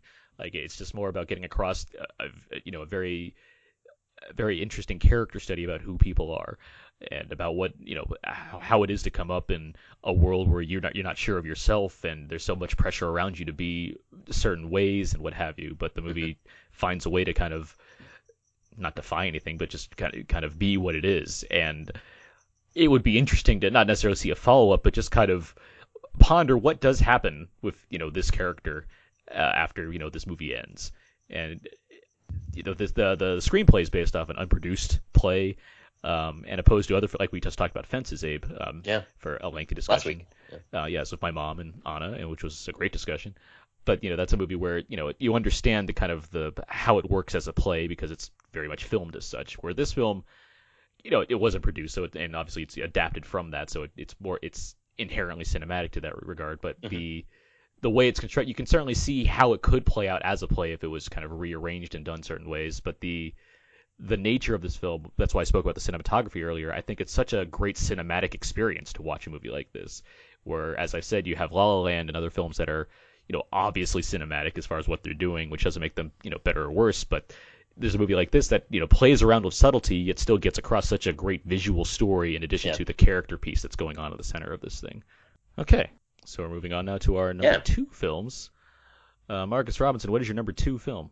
My number 2 is, I think something's been mentioned before, but it's The Lobster. All right. I didn't get to talk about this, so I'm happy this came up again. Okay, so hopefully Aaron can defend me on this one. So it's in the future, singles are rounded up into this resort or this hotel of sorts, and they're given 45 days to find romance, or they're transformed into an animal. Of their choosing. Of their choosing. Okay, admitting this is not for everybody, and I tend to really like these absurd comedies more than some people, but this really pushes the limit. I was a really big fan of Dogtooth, and that really pushed the limit. This pushes the limit in the same way. It may be hard to watch for a lot of people. They may not find a lot of this funny, but okay. So for example, there's a scene where the lady's going to commit suicide, and she finally does, but she doesn't jump from a high enough window. So she's screaming in the lobby or in the patio area, and Colin Farrell, who's the main character, is having this conversation about how this is really annoying, and she hopes she dies soon so he can get on with his day. And it's stuff like that. I really thought the delivery was funny. I thought a lot of John C. Reilly was really funny in this. When it was serious, it was really creatively serious. But when it was funny, it was pretty funny. But it's not for everybody. I don't need to defend The Lobster. I think it's fantastic. It's a movie. It's early on. This is one of my favorite movies of the year. Early on, I couldn't wait to see this movie. Hearing about it for so long. Do you think you can recommend this movie to everybody? I don't. I don't. Well, don't recommend it to me. It's not my job to go out and recommend any movie to everybody. So Mark, I do remember that you did not like Dogtooth. You couldn't sit through it. Oh, right? Dogtooth. I wouldn't even offer a review on that because I started to watch it and I didn't finish it. So I wouldn't even. When that happens, I don't even. I basically call it. I haven't watched the film. So I wouldn't even venture a guess onto what I would think of that film. Dogtooth is certainly a harder turn down the rabbit hole as far as director Yorgos Lanthimos is concerned. I mean, it's a tougher film. Lobster is more commercial than Dogtooth is. Yeah, I will defend Lobster to a point. I thought the first half I was rather entertained, and I thought all of his David's experiences at the rules of the hotel were funny, and I thought his little daily routine of how he has to try to find a companion, and the way that it's almost sort of like a reaction against holidays like Valentine's Day, where everybody needs to find a partner and all that. And so I kind of enjoyed that part. The part where it kind of lost me is in the second half where they escape and he meets Rachel Weisz out in the woods, the wilderness or whatever. And that's where I felt like, and of course then they become prisoners again because now they're forced to not be together. And I just was like, and I thought it was maybe, misanthropic or something. I just didn't buy into the film's rhythms or whatever. The first half though, I was okay with. I agree with Mark that it's very quirky and funny, the first 2/3 of it. And the last third, it got a little bit. It's different. I think I talked about this on a review too. It's different because it gets a little bit more serious and severe.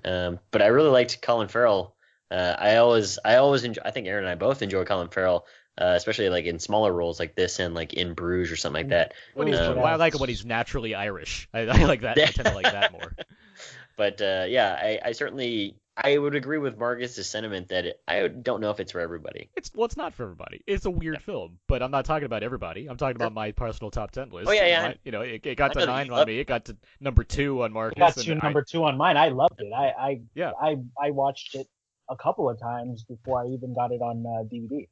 But to speak to I love to speak to the back end of this movie, for me that's when I started really thinking about things. Like that's when it, like, the messages of the movie and what it was trying to do really started getting to me and why it stuck with me. Yeah. If the movie was all the first half, and for me, I'd be like, all right, that was a fun diversion, but I wouldn't make much of it. But because it has this, the kind of a second half, last bit, whatever, that, kind of rides against what was established in the first half, I liked exploring that world more, and I liked considering what Lanthimos is trying to say about relationships and romance, and like what his version of this twisted society is and whatnot. It's why it stuck with me, as opposed to just thinking, well, it was funny when Q from the Bond movie smashed his head against a desk. Like, it's more like, okay, now I can think about this ending and like this decision that he could be making or not be making, or thinking about how horrible the leader of the rebels was and what she was trying to accomplish. Like, I found there was perspective that I was more intrigued by because I had this other card to consider, and it took me over. Like, I was really happy to get kind of what I felt was a complete vision of this world that he established, which had a lot of Kubrick in it. I felt like there was a lot of Kubrick in this movie that I enjoyed, as far as the cinematic presentation of what was going on. I agree. I think it has more. I think if I were to put it right next to Dogtooth, I think Dogtooth kind of does the same thing. At the end, it becomes this really kind of serious. It plays out the scenario to its completion. Whereas this one does play out that scenario to its completion. What would happen if we can stay in this hotel, but what happens when we get out? What happens when we escape? I don't want to give too much away, but what happens then? I have to mention, by the way, in addition to the kind of seriousness of the final half, and I would say, I mean, it gets more serious, but I think you'll still think, I mean, there's a scene where they're all dancing with each other while wearing headphones, so you can't hear any music at all, which is hilarious. But there's also, like, you'll just see, like, a peacock or something walk by and just remember, oh yeah, that's right, those are the people that chose those animals. Yeah. It's just, or even, like, the first joke of this movie is a woman who drives in the rain, stops on the side of the road, and like shoots a horse in the air. It's a donkey. Shoots a donkey in the head, and like, and if you don't know the premise already, it's just completely random. But knowing that, it's like, oh, that like must be like her ex-husband. It was like a jilted lover. Yeah. Yeah, it's just like, this movie's crazy. But I could see how somebody could go, oh, I'm done. Like, I can see, oh, donkey shooting within the first 20 seconds. That's where I draw the line. All right, I'm now here with Scott Mendelson of Forbes, and he is going to go through his top 10 films of the year. These will be in alphabetical order, culminating with my favorite film of the year, which is conveniently last in alphabetical order.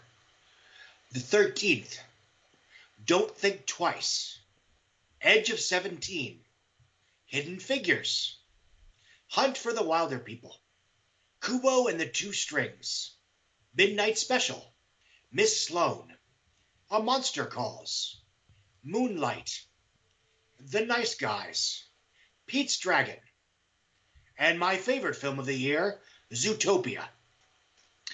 Zootopia was my first favorite film of the year, and as sometimes happens, it remained that way through the course of the year. Sometimes you have a Memento or a Shanghai Nights that you absolutely adore right from the get-go, and nothing really supplants that as your would-be favorite film of the year. This was a total surprise. It was sold successfully, I might add, as a very farcical talking animal comedy. There were very few hints of the fact that it was basically a commentary on racial strife in modern America and fear-based prejudice.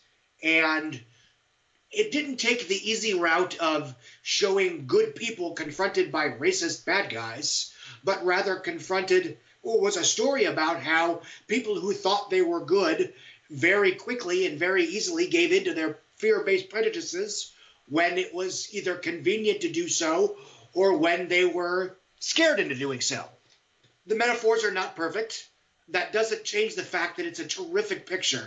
All right, Scott, thank you very much for your favorite films of the year. All right, Mark Hoban, what is your number 2 pick of the year? So my number 2 pick, which has been talked about a few times already, is Moonlight.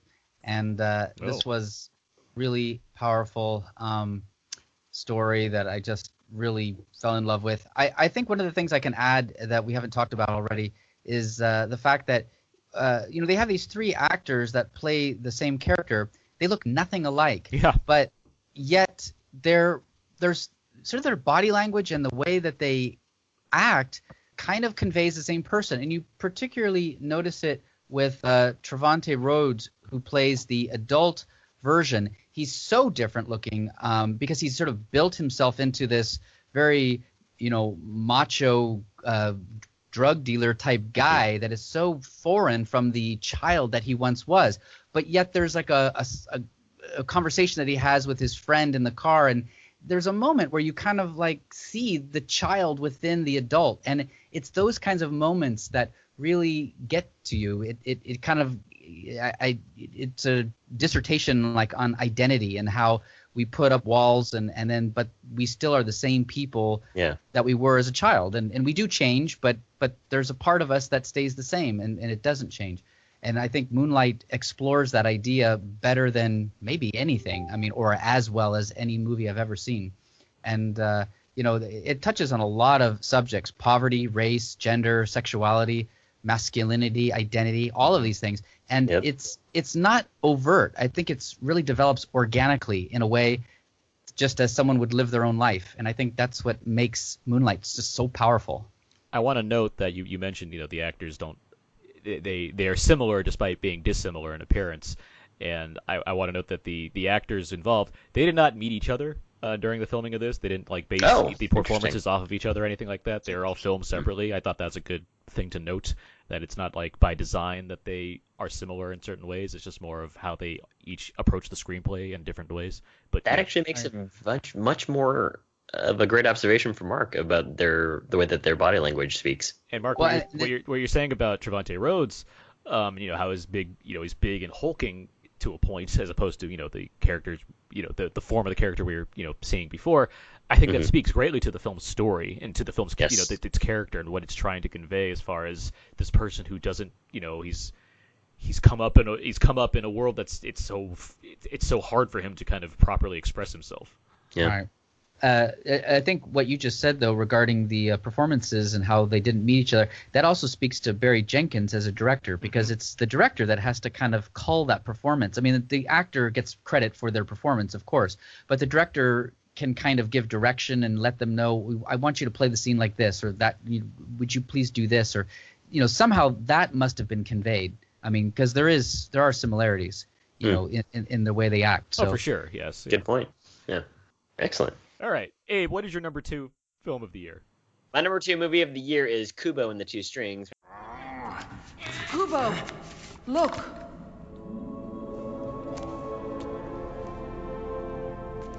The sword unbreakable. It could be a trap. Allow me. What? It's not a trap if you do it? Stealth is my middle name. You don't even have a first name. Don't worry, I got this.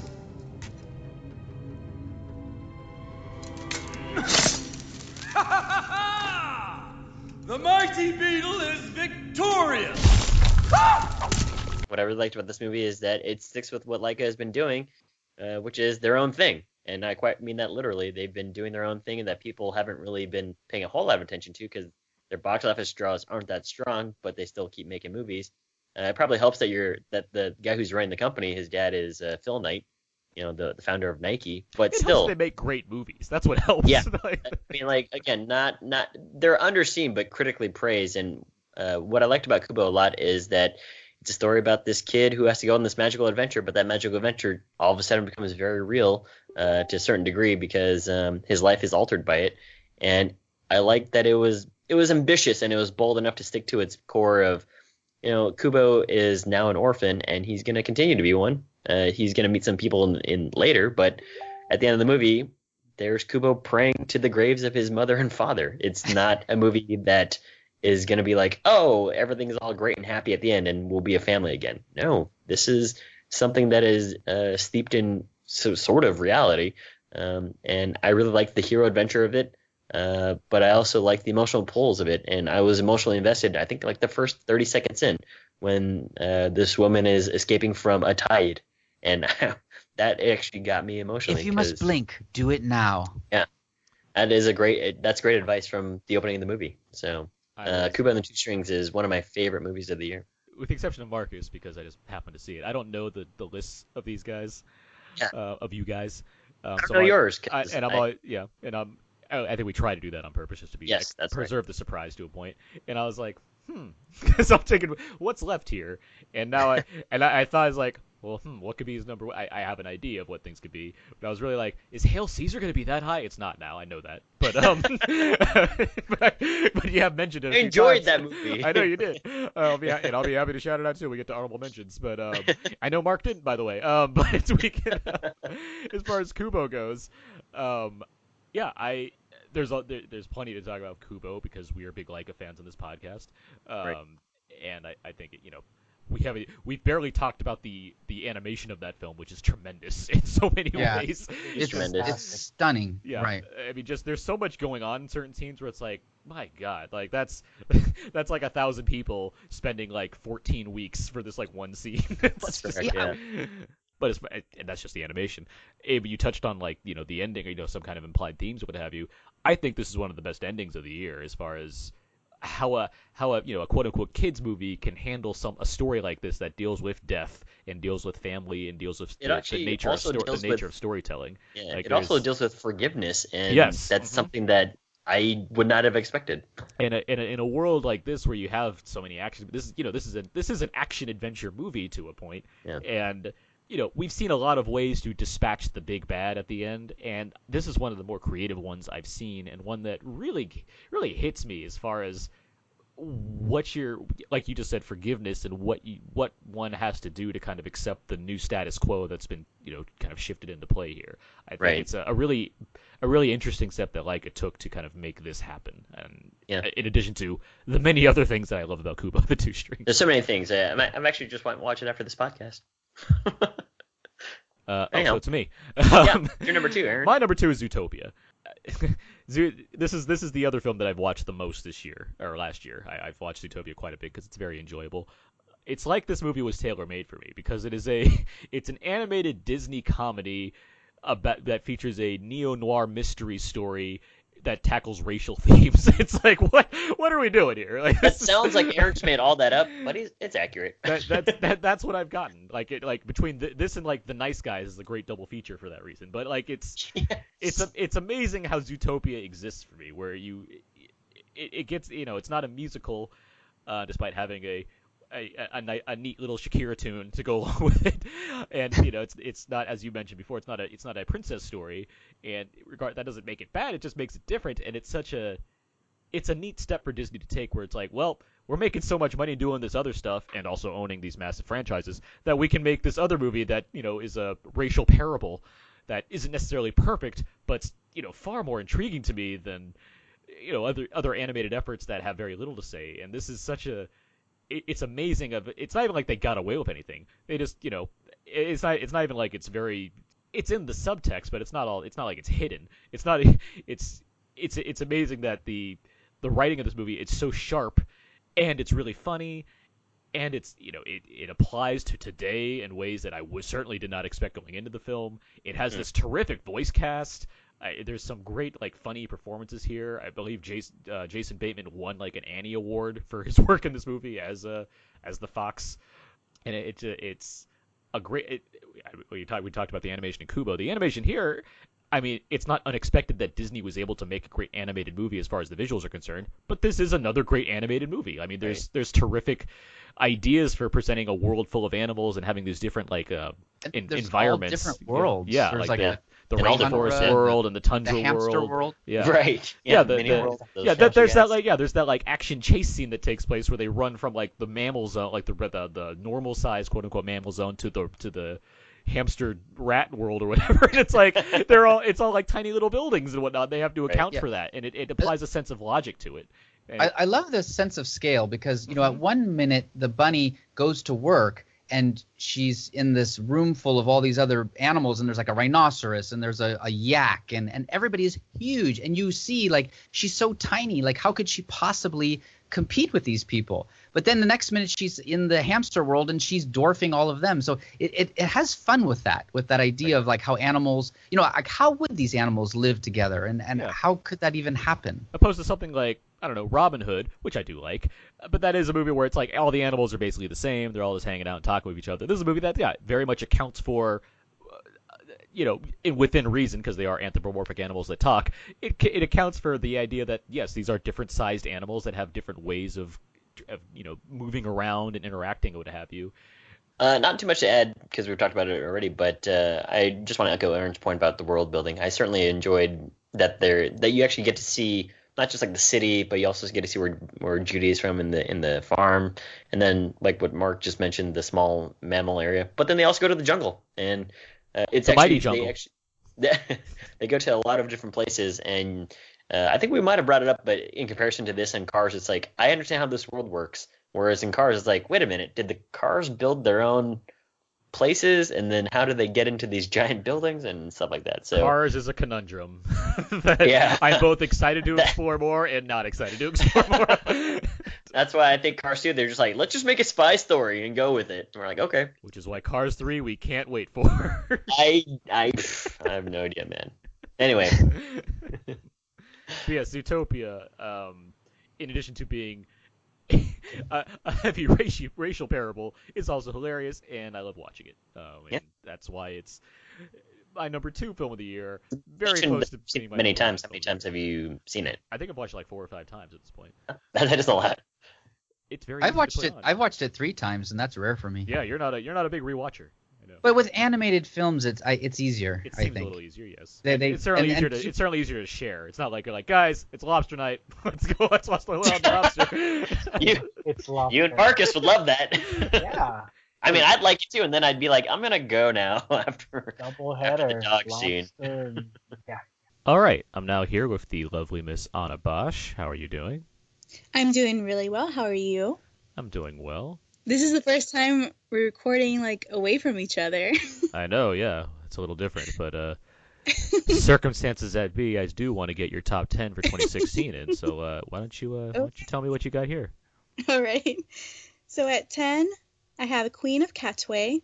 At 9, A Monster Calls. At 8, Arrival. At 7, Midnight Special. At 6, Kubo and the Two Strings. At 5, Zootopia. At 4, Sing Street. At 3, Patterson. At 2, Lion. And my number 1 film of 2016 is La La Land. All right. You want to, I know we've talked about La La Land a few times on the podcast together, but you want to go into some brief thoughts of why it's your number 1 film? It's my number 1 film because I think it's still a relatable story to aspiring artists going to Hollywood or LA and, trying to make a living in whether it's singing or being an actor. So I really like the story that was behind it. And I really enjoyed the music as well.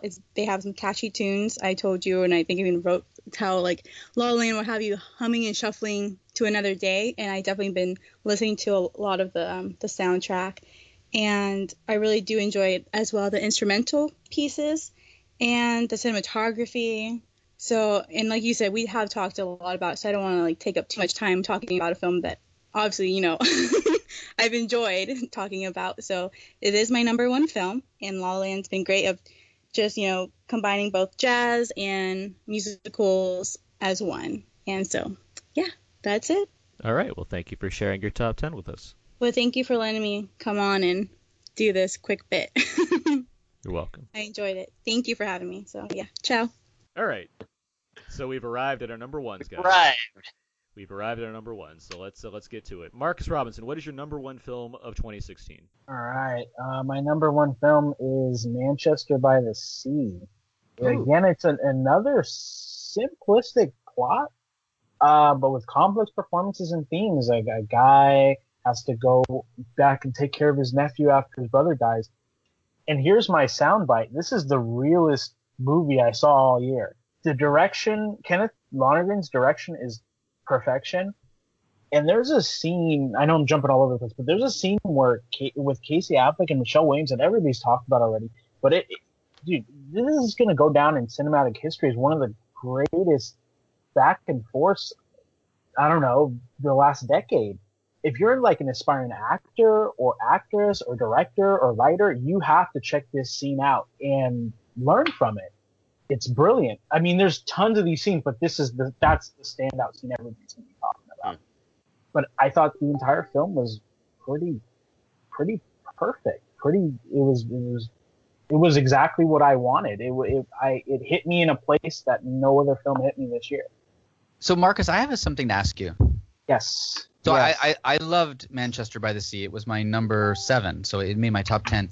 But one of the things I loved about this film was, Casey Affleck is kind of an interesting character in this movie. He never has a moment where he breaks down and cries or he has an emotional moment. There is no scene like that. And that's kind of the thing that I appreciate about Loving. But in Loving... I knew this was going to... yes. Go ahead. Go. Oh, yeah. So you're anticipating my question. Manchester by the Sea is understated and it doesn't have, that kind of So my issue with... Okay, so Manchester by the Sea was really in these people's lives. I loved Kenneth Lonergan's direction. They were immersed in these people's lives. No, the plot was really simple. With Loving, the plot is very complex. If somebody were to tell me this plot and I went into and saw Loving, maybe I'd be a little bit disappointed. I may expect a little bit more of an involved story than what I got. I'm not. You're saying Manchester by the Sea is more complex? No, I'm saying Loving, the plot is more complex than the plot of Manchester by the Sea. I'm saying, I guess I'm saying Manchester by the Sea is more complex than what I saw in Loving, which I expected Loving to be a little bit more complex than what I got. Okay, yeah, because I would say there's more going on in Manchester by the Sea. He's got his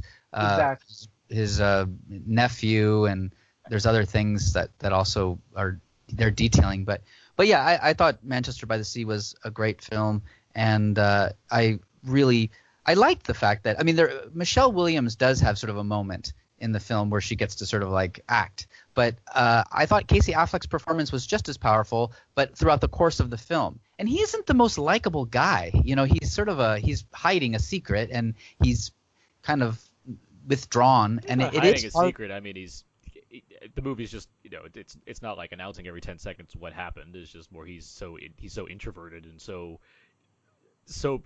has such a desire to just be left alone and have to deal with this thing that happened, where it's not about him outwardly expressing things beyond just rage every now and then when he goes to the bar and just wants to get punished. Like it's a very layered performance that I really enjoy quite a bit. And that's a fantastic aspect of the movie, watching how everybody around him absorbs things and expresses their feelings, and watching how he expresses his feelings in these outbursts with people he really doesn't know, versus when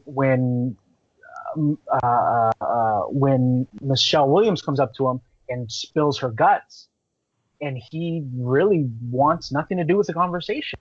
In not like a bad way, in not like a way that it's disregarding her. It's just he's so uncomfortable. Yeah, no, I mean the whole ensemble is really good, and actor Lucas Hedges, who plays his brother's son, is really good too. And I mentioned when I was like talking about this movie that the film, I've seen these sort of tales before, and then they have a kid in it, and then so you sort of expect what the kid's going to do, or their character. That Lucas Hedges is a completely different kind of a type of character than I was expecting. He's not at all what I won't even go into like what I expected and what he is, but he's definitely different. And he's I thought his character, that's what I want to say. He's a smart ass. That's part of it, but I mean he's also. I know there's more to it. There's more to it. I just wanted to put that out there. He's layered in a way that he's a lot more self-possessed than I was expecting him. I was expecting him to be a little bit more like, well, I don't know what I'm doing in my life. But anyway, I thought that was kind of a lot of the film was sort of unexpected. The way it played out was not your typical. I guess I didn't cry in the movie. I've heard some people say that they cried.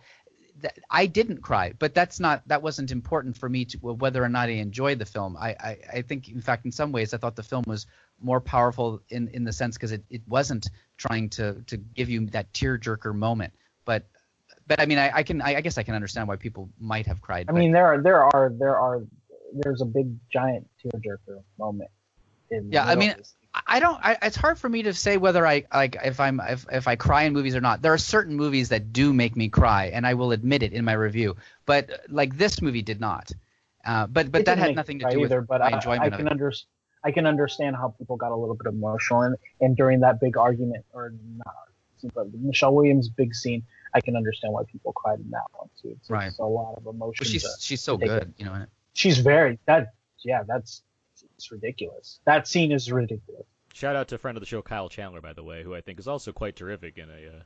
I think he's a second friend of the show. Like I did say second all around. Yeah, I know, but second all around. I just want to give him proper due remarks. He seems to appear in movies that end up in my top 10, and he's in side parts. I really liked Carol last year, and he had a very small part in that. Such a dick in Carol. But he was in the movie, and beautifully looking film though. Yeah, and now here he appears again, and and he was in. What was the one with Spectacular Now? Yes, Spectacular Now. He also had a little bit of a larger part in that, but that was one of my favorite Wolf of Wall Street. Yes, yeah, he was. Great. He's been around. He's got his miles. Yeah, he's picking good movies. That's for sure. That's true. Mark, I have a feeling I know what your number one is, but what is it? Tell us all. So my number one is La La Land.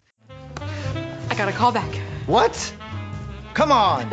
For what? For a TV show. The one that I was telling you about earlier. The Dangerous Minds meets the OC? Yeah.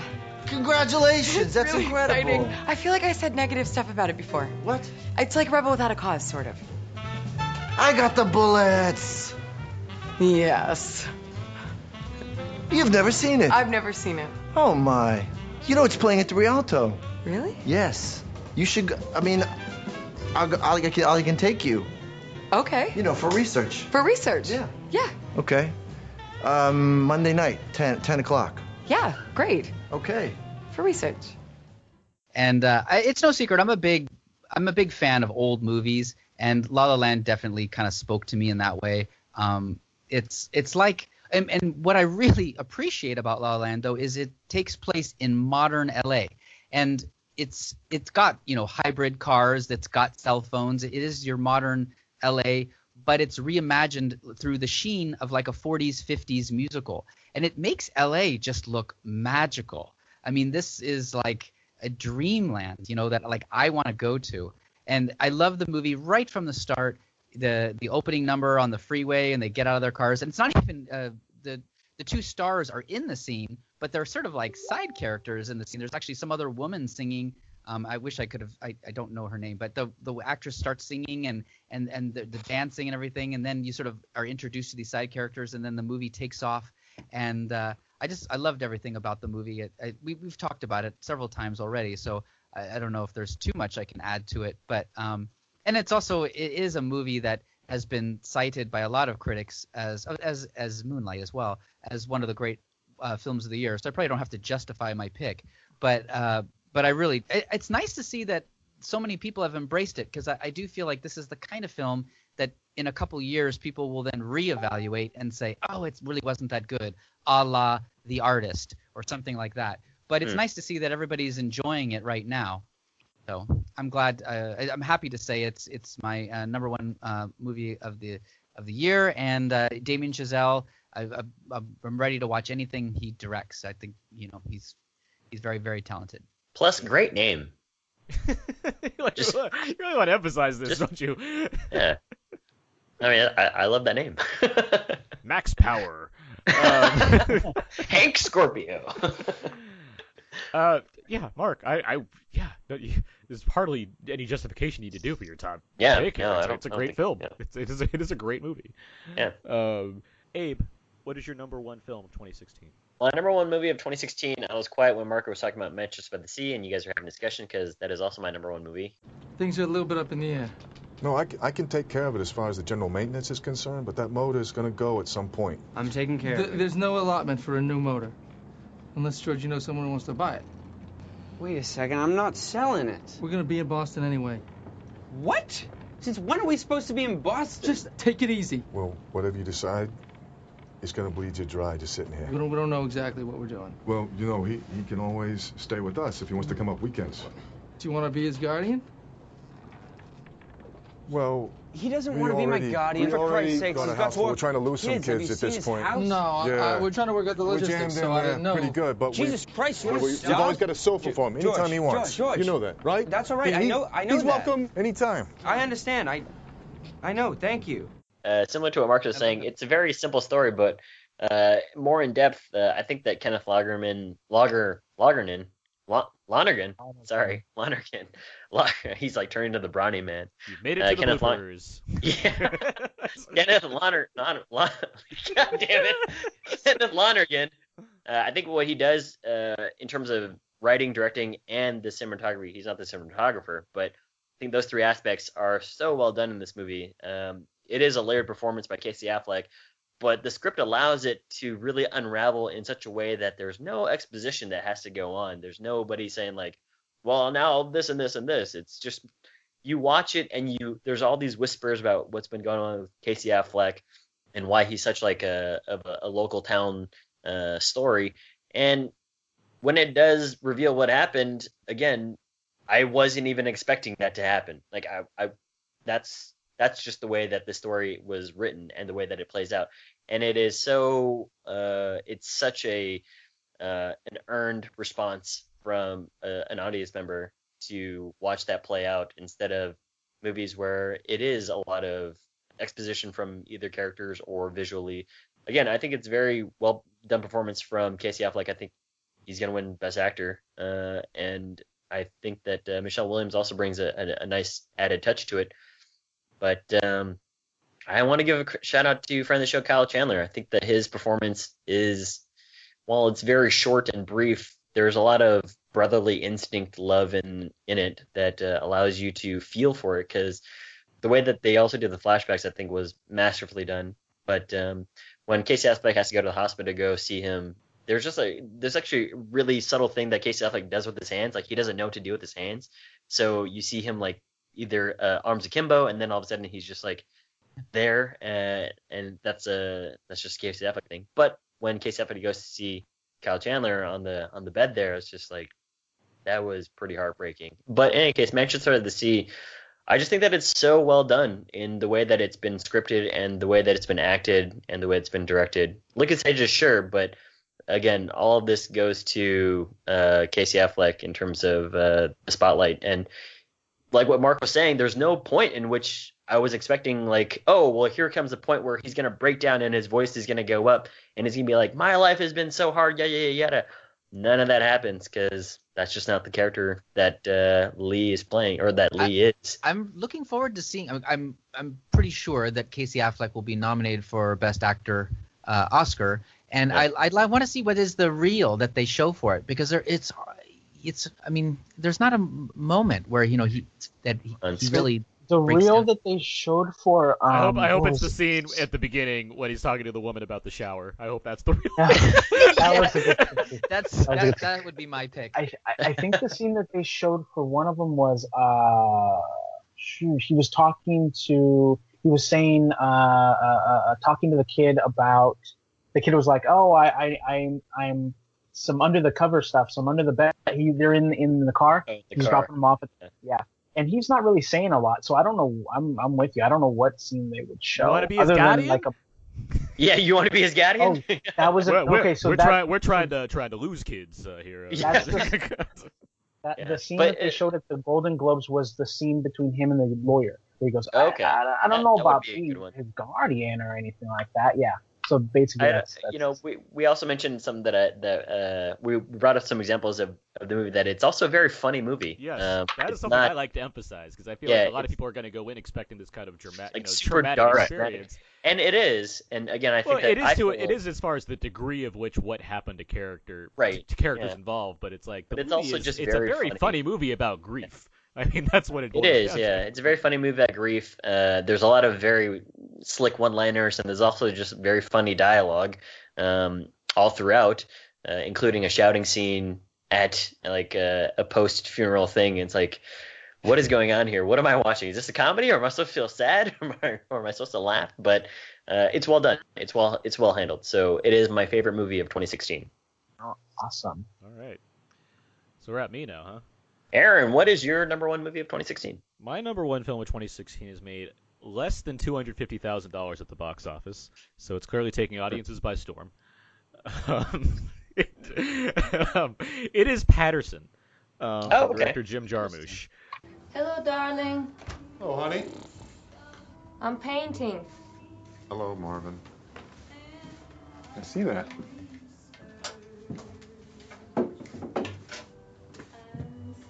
What do you think? Does it make everything more interesting? Yeah, it's very interesting. How was your day?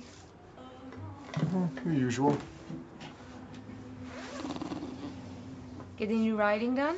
I did a little, yeah. Working on a poem for you.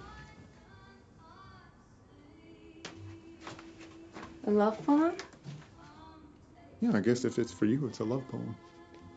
It's kind of inspired by our Ohio blue tip matches.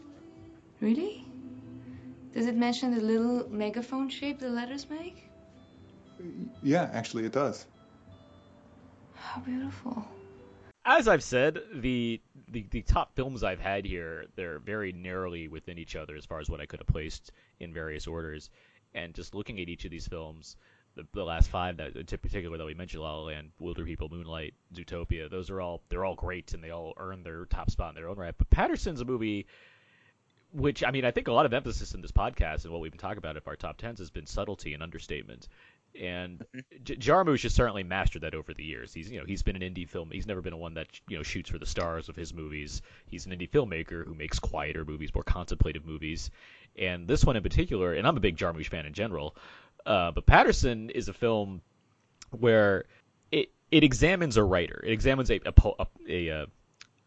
poet, more specifically, where Adam Driver's character he plays a man who is a bus driver during the day, and he has a routine which we see repeated throughout the week, and he uses that as inspiration to write poetry, and that's beautiful in its own way. And the film has a very assured way of showing us everything that goes on, and I can certainly understand why there could be some people that don't respond in the same way. Certainly people that aren't familiar with Jarmusch's style, but just those that are want to see more than repetition. But I think what that lends something to the film that makes it special for me, where you see little touches, little subtleties, and things that make up what this person's life is and make him basically satisfied with what's going on in his life. There's obviously a drive to do more as far as what he can do with this poetry. It's not like he's going to, it's not like there's not like a big like poetry competition he's trying to enter at the end or something like that. But as far as being as expressive as he is, it's neat to see just a week in this guy's life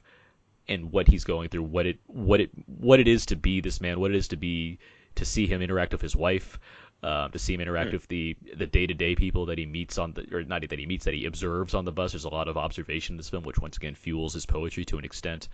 The town of Paterson that the character Paterson drives the bus through, it's just a random town in New Jersey. It's not the most like amazing town in the world. It's the site of the Paterson Falls, these waterfalls that he sometimes goes to observe and what have you. But there's so much little nuance and little things in here. It's also very funny. I should mention that as well. It's not like laugh out loud, oh my god, can't stop laughing, but there's a lot of little subtle touches of humor.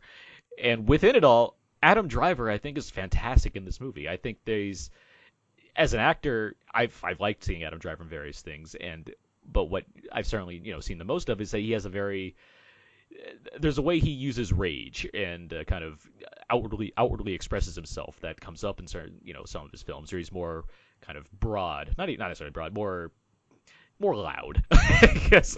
And here is such a different way to go about it. He's a very quiet character, and as I said, very contemplative and very introverted and very, very observant, and it's neat to see an actor like that go from kind of one side of the spectrum to the complete opposite. But he works perfectly, and he looks like a Jarmusch film character.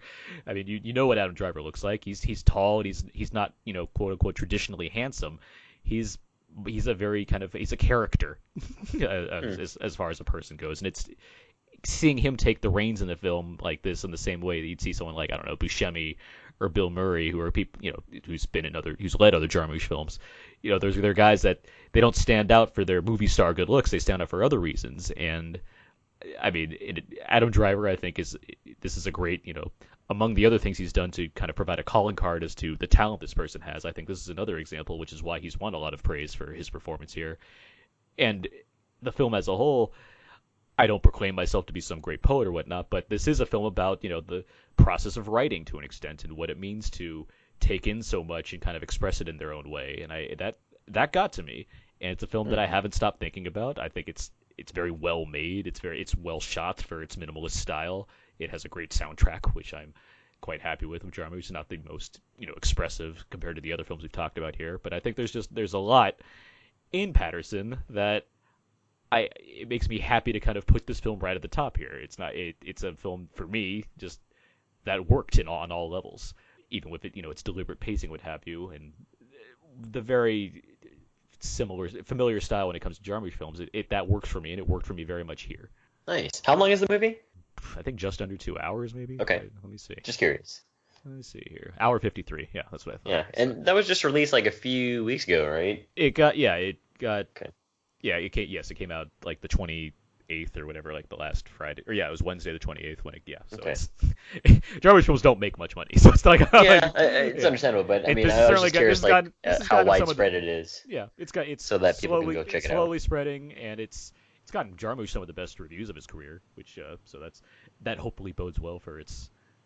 It's not like he makes expensive movies either, so it's not like he's going to break the bank or something like that by either not making a hit or making a hit. He's not going to be tapped for the Blade Runner sequel after 2049. Yeah, he's not making Blade Runner 2051. Yeah. Well, I'm glad to hear that you really enjoyed it. And it seems like it was contemplative on many levels. Have you recommended it to a lot of people?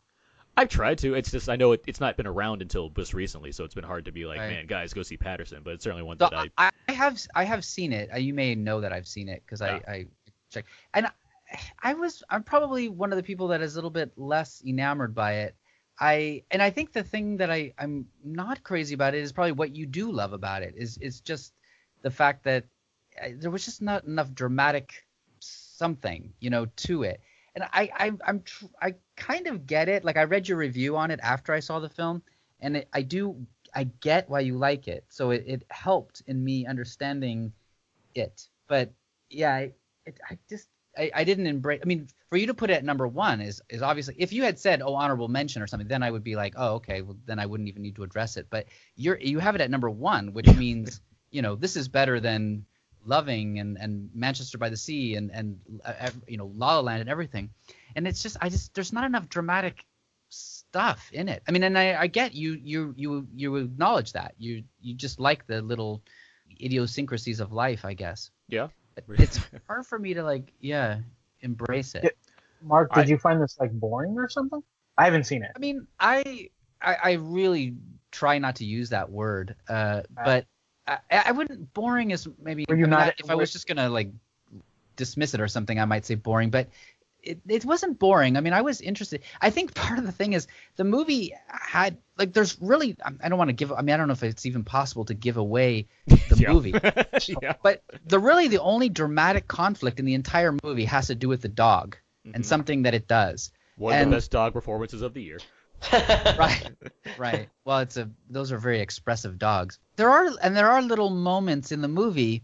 One of them happens in the bar, and one of the patrons does something that you think, oh my gosh, this could have turned into something, horrible. And then it's sort of like, oh, this is nothing. It was just I mean, I don't think I can give it away. But there's a lot of that. I mean, and I'm sure I get that's you like that. That's why you if it had turned into something horrible, then it would have been a different kind of a movie. Yeah. But it's just there wasn't enough there for me when I was watching. And it's like Monday, Tuesday, and his wife has sort of this OCD, I guess. She like paints everything black and white, and she's quirky. She's not which OCD. The actress, likes the a certain actress, I style. love her because she was in About Ellie. Yeah. So it's nice to see that she's getting more work. So that's good. It had little touches and quirks and things that I found interesting, but it definitely, and I see it. It's appearing on top 10 lists and stuff. And it's a little bit like, I don't get it, but I respect the choice. It's definitely it's definitely an interesting film. I hear you. I know what you're saying. It's easier for me to explain why Mad Max Fury Road was my favorite movie last year than it is to explain why Patterson's my favorite movie this year. It's just one's more obvious. Well, see, and that's, it also helps that Mad Max Fury Road is one of the best movies ever. But I mean, that's you also preface Patterson with like, hey, my number of movies are made like $250,000, so it's understandable that. No, but I like the fact that one year you picked Mad Max and this year you picked like almost the complete opposite of that. It's something with almost no drama, and so that's interesting. But I mean, I guess it has drama. But... So Mark, could you ever see yourself like recommending this? So like, I don't know where to go with this movie. The reason why I would recommend I'd like to think that if it's my number one movie, you'd be somewhat curious. No. I'm very curious, and I'm a fan of Jarmusch. But right, and it is a Jim Jarmusch film, so yes. His fans I think would enjoy it. I'm not a huge fan of Jim Jarmusch, so that wouldn't help. Yeah. It doesn't have, Tom Hiddleston and Tilda Swinton bribing you to like it this time around, like his last movie did. But yeah, I'd be interested to see. I mean, I could imagine that you might like it, Marcus. I think Abe maybe. I think Marcus would like. I would be willing to bet that Marcus would like it more than Abe, based on what I think. But, well, now I'm gonna see it, and I'll give you my opinion. Yeah. Well, it's always nice when people actually see the movies that are on my top 10 list. Yeah, you have it at number 1, so yeah. Because there's certain ones that have been on my top 10 list that I know none of you guys have seen yet. Well, we did it. We did our top 10 of 2016. We did do that. That is a thing that happened. Like what we said in the beginning, kind of varied lists. Yeah. For sure. And I know there's more that we can still talk about. You guys want to go over some honorable mentions here? Yeah, just very quickly, just shout them out. Yeah, is that what okay. I have a ranked 30 through 11, so I know what I have. But Abe, what are your honorable mentions? Abe, why don't you go for it?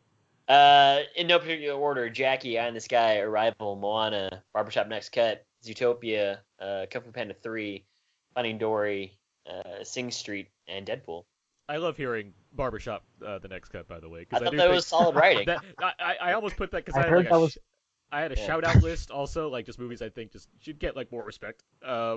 Because not even kidding, that was like some of like the realest writing I've seen. Quite, like in a year that's given us a lot of movies that have kind of timely found their way into themes of last year. That's one that certainly does it. I think it does it well. It's like It's like if you watch Chirac and you're like, I could use something lighter to chase that with. That's a good one to go for. Yeah. So yeah, there you go. Marcus, how about you? What are some honorable mentions? I would put like. The Jungle Book, I really enjoyed that. Sing Street would get in there. Zootopia would get in there. American Honey, I just saw it. That would get in there too. American Honey is the kind of film that makes me upset that Shia LaBeouf has done such horrible things in his public life because he's really good in that movie. So... Mark, what are some of your to get off of this subject? What are your honorable mentions? So this is actually my 11 through 20. So in order: Lion, Hell or High Water, Moana, Hacksaw Ridge, Eye in the Sky, The Witch, Queen of Katwe, Kubo and the Two Strings, Wiener Dog, and Florence Foster Jenkins. Wiener Dog? That's fun. Have you seen Wiener Dog, Marcus? I just saw it. And you didn't like it? No. There was that one little segment. I know, right? And I usually like that. Seems with the lobster on your list, I feel like you'd be just a game for Wiener Dog. I usually like these really abstract things. It just did nothing for me. It did nothing for me. I like that. Not even the intermission. No. No. Your taste. I cannot predict your taste. I would have bet that you would have loved Wiener Dog. That's why Marcus is always welcome on this podcast. Right, I like Welcome to the Dollhouse. I like what was that? Happiness. I love Happiness. Happiness is a high mark for him. Yeah. I love Happiness, but This one I couldn't get into it. I have a. I'll try to read these quickly because I do Yeah, have that's to right. represent these movies because I do find them to be quite good. So I'll go from. I have a top 30 as I said. So here we go. From 30 down. Queen of Kotway, The Red Turtle, 10 Cloverfield Lane, Fences, Green Room, Loving, A Monster Calls, Shin Godzilla, Hidden Figures, The Witch. Now number 20. Captain Fantastic, Morris from America, Silence, Everybody Wants Some, Arrival, The Nice Guys, Jackie, Manchester by the Sea, Sing Street, and Hail Caesar. Nice. I liked hearing Eye in the Sky a couple times, by the way. I was actually. That's I not was actually something I've excited. heard very much. Yeah. It's a solid movie, and I talked to my military buddy. He's like, "That's exactly how it is." Anyway, should we get into feedback, or should we do? No, we'll do feedback. Let's go into it. Let's Feedback, do some feedback. Yeah. Feedback.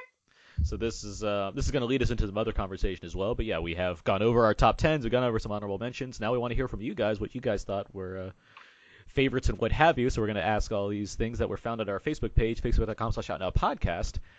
And here we go. So here's the first question. What were your favorite films of 2016? Chris writes Suicide Squad and London Has Fallen, Winky Face, ha, only kidding. That got me for a second when I first read it. That was a terribly racist movie. He he has Hunt for the Wilder People, Deadpool, The Girl with All the Gifts, and The Revenant. Still haven't seen Arrival or Spotlight yet. Chris is in, I believe, England, by the way. Oh wait, where did Arrival show up on your lists? No one had Arrival, I believe, on our. I had it on my. It's in my it's my number 16. Yeah, it's not in my top 10s, but it's in my shoutouts. We can go over some of the stats later on this. Like for example, I'm the only one that didn't have Manchester by the Sea on my list. But, I heard. You mean in your top 10? Yeah, my top 10. In the top 10, yeah. I think it was like in your top 17. It's my top. It's 13 on the list. Oh, 13. well, All right. that's- I know. There's little quirks that I'd like to point out after we do these lists. But let's see. Susan Miller writes Doctor Strange, The Accountant, Zootopia, Fantastic Beasts and Where to Find Them, Anthropoid, just name a few. I missed out on a lot this year. Jay, friend of the show, writes The Nice Guys, Hunt for the Wilder People, and Doctor Strange. Amy writes The Nice Guys, Hunt for the Wilder People, Zootopia. Take into account I haven't gotten to see a ton of films this year. Richard writes La La Land or Hell or High Water, Kubo and the Two Strings. And Manish writes Arrival, Jackie, Moonlight, 10 Cloverfield Lane, Jungle Book, and Lion. Nice. Next question we asked everybody was, what were your least favorite films of 2016? Matthew has Batman vs. Superman, not because it was necessarily a poorly made movie than anything else in 2016, but because it bored me. And a movie with Batman, Superman, Wonder Woman, it has no excuse to be boring. Chris says, I have to say Suicide Squad. I waited so long to watch this film, and with such a good cast, it should have been easy to get it right. But what we got was truly awful. Also, Netflix, The Do-Over, and Independence Day Resurgence. Another disappointing film I was really looking forward to. Richard has Independence Day Resurgence, Nocturnal Animals, and The Bronze. Jay has Collateral Beauty, X-Men Apocalypse, Independence Day Resurgence, and Now You See Me 2. Now you don't. Colon, now you don't. Lastly, Manish has The Accountant, Birth of a Nation, and I'm probably alone here, but Swiss Army Man. Swiss Army Man. None of us mentioned that as a top 10. I didn't actually see it, so. Oh, I'm surprised. Yeah, I feel like that's a movie that you would have raced out to see at some point. You're joking, right? or it's a movie where you're saying that because you watched like half of it, you stop, so you say you didn't see it, like you said earlier. So there's several movies that I think are like the most polarizing movies of 2016, and Lobster's one, Swiss Army Man is another, and then the other one is The Neon Demon. That I actually really enjoyed. Did you really? I really liked it. Like it didn't end up in my top 20 because I feel like the story is basically nothing, but I thought it was so. That's true. It's so because it's just girl undid by the modeling world. But I thought the style of it. First of all, it has one of the funniest or one of the most clever lines that I've heard in the whole year when her boyfriend tells her, "You want to be like them," and she says, "No, they want to be like me." I thought that was very clever. I just thought that summed up the film for me. But I also think I thought it was just visually stunning. Oh, it is. Nicholas Winding Refn does make visually pleasing movies. Yeah. Yeah, I don't know. use of What did you color guys in think that about the movie is Neon pretty- Demon? Because I know it gets a lot of hate. I'm similar with Nocturnal Animals on that one, where it's like as far as the direction goes, I think there's a lot of great stuff in it, and it's like production design I think is pretty stellar as far as how it comes across on screen. But as far as taking anything more away from it, aside from I think what I think are very obvious themes, it didn't do much for me. Yeah, see, I think Nocturnal Animals is like Neon Demon, but with a really good story. I thought Neon Demon, basically the narrative was just kind of like, okay. There was a part in the movie where I was sort of halfway on the fence, like, wait, this isn't just going to be that innocent girl is, corrupted by the modeling world. And it's like, oh, yep, that is what it is. Well, I think it kind of goes away from that, given where things go in the movie. Well, she becomes successful. Yeah, but I mean, you're talking about the supernatural elements. The last third of it, it kind of negates all that because it just she's not as involved. I see. We haven't got back to the main thing. You didn't see Swiss Army Man? I did not see Swiss Army Man either. Not you, no, Mark. Oh. No, I have not.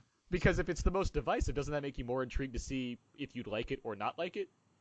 Yeah. Oh, I will see it at some point, but I do suspect I won't like it, but that's probably why I haven't rushed out to see it. That's fair. That's another one. It's very much like the ones we just talked about, actually, where I think the themes are rather obvious, so it didn't really do much for me. But visually, it's pretty amazing. Well, I've heard it summed up to me as a certain type of movie. I mean, it just did not cause me to want to see it. Not your cup of tea. Yeah. I get it. Yeah. It is a very visual movie that works to that degree. It's just, as far as profound thoughts on life, it didn't do much more for me than think, okay, well, that's fine, I guess. All right. Well, okay. So speaking of now, Abe, shoot, what are your least favorite films of the year? Least favorite? Oh man, the list is comprehensive. BVS, Detergent, Allegiant, Linda Has Fallen, Brothers Grimsby, X-Men Apocalypse, Angry Birds Movie, Money Monster, Independence Day Resurgence, Suicide Squad, Inferno, Jack Reacher, Never Go Back, The Accountant. That's it for now. There might be more later. Did you have an overall least favorite? An overall least favorite? Yeah. Now that we've mentioned Linda Has Fallen, I mean that is overtly racist. We talked about it on the podcast, but it is strange that it's like directed by a Middle Eastern man, and it is incredibly racist. So which one is this? London Has Fallen. Oh, okay. I did not see that. Like Brothers Grimsby is a bad, like terrible movie, but they just do ridiculously stupid things that you would expect from what's his face. Sacha Baron Cohen. Sacha Baron Cohen. But London Has Fallen is like, what the fuck am I watching here? This is like indoctrination on a national level. So to its credit, it is the sequel to a movie that also was fairly offensive in its own way. That's true. This one is like much more though. Oh yeah, it is. It increases the xenophobia quite a bit. Like, quite a bit. By a wide margin. Yeah. Anyway, Marcus, any least favorite movies? Yeah. So Marcus. Oh, sorry. I would say Suicide Squad. I think that's going to make everybody's list. I didn't like Nocturnal Animals. I didn't get it. I thought it was kind of disgusting. I just didn't understand it. It seemed real random to me. And then that ending was just, that would be, the more and more I think about it, the more kind of angry I get. That's my thoughts on one of my movies on my list. Okay. Mark, how about you? What are your least favorites here? So least favorite by a wide margin was High Rise. That was that was a horrible experience. Actually, it reminded me of a movie I saw back in 2008 called Blindness by Fernando Meirelles. That's the one with one of my worst. Yeah, who's the leading actress in that movie? Julianne Moore. Julianne Moore. It has a great cast. It has It's a great director. Actors. It's just a barely bad movie. Yeah, well, I don't know if everybody feels that way, but it was a really unpleasant experience. And then High Rise was also just a horrible film. It's funny too because people will say, "Well, it's beautifully filmed." Yeah, it's beautifully filmed, but it makes no sense and it has no point, and it's just wallows in just horribleness. Well, anyway, that's enough. Anyway, so High Rise was the worst, but my other 9 are Alice Through the Looking Glass, The Boss, Independence Day Resurgence, Demolition, The Girl on the Train, Hail Caesar, Sausage Party, Jason Bourne, and Star Trek Beyond. Star Trek Beyond being the best of the worst. I didn't really like that much. Yeah, that's probably just sort of like, well, I'm making 10. So rounds up to 10, yeah. The High Rise, Alice Through the Looking Glass, and Independence Day, those were really ones I hated.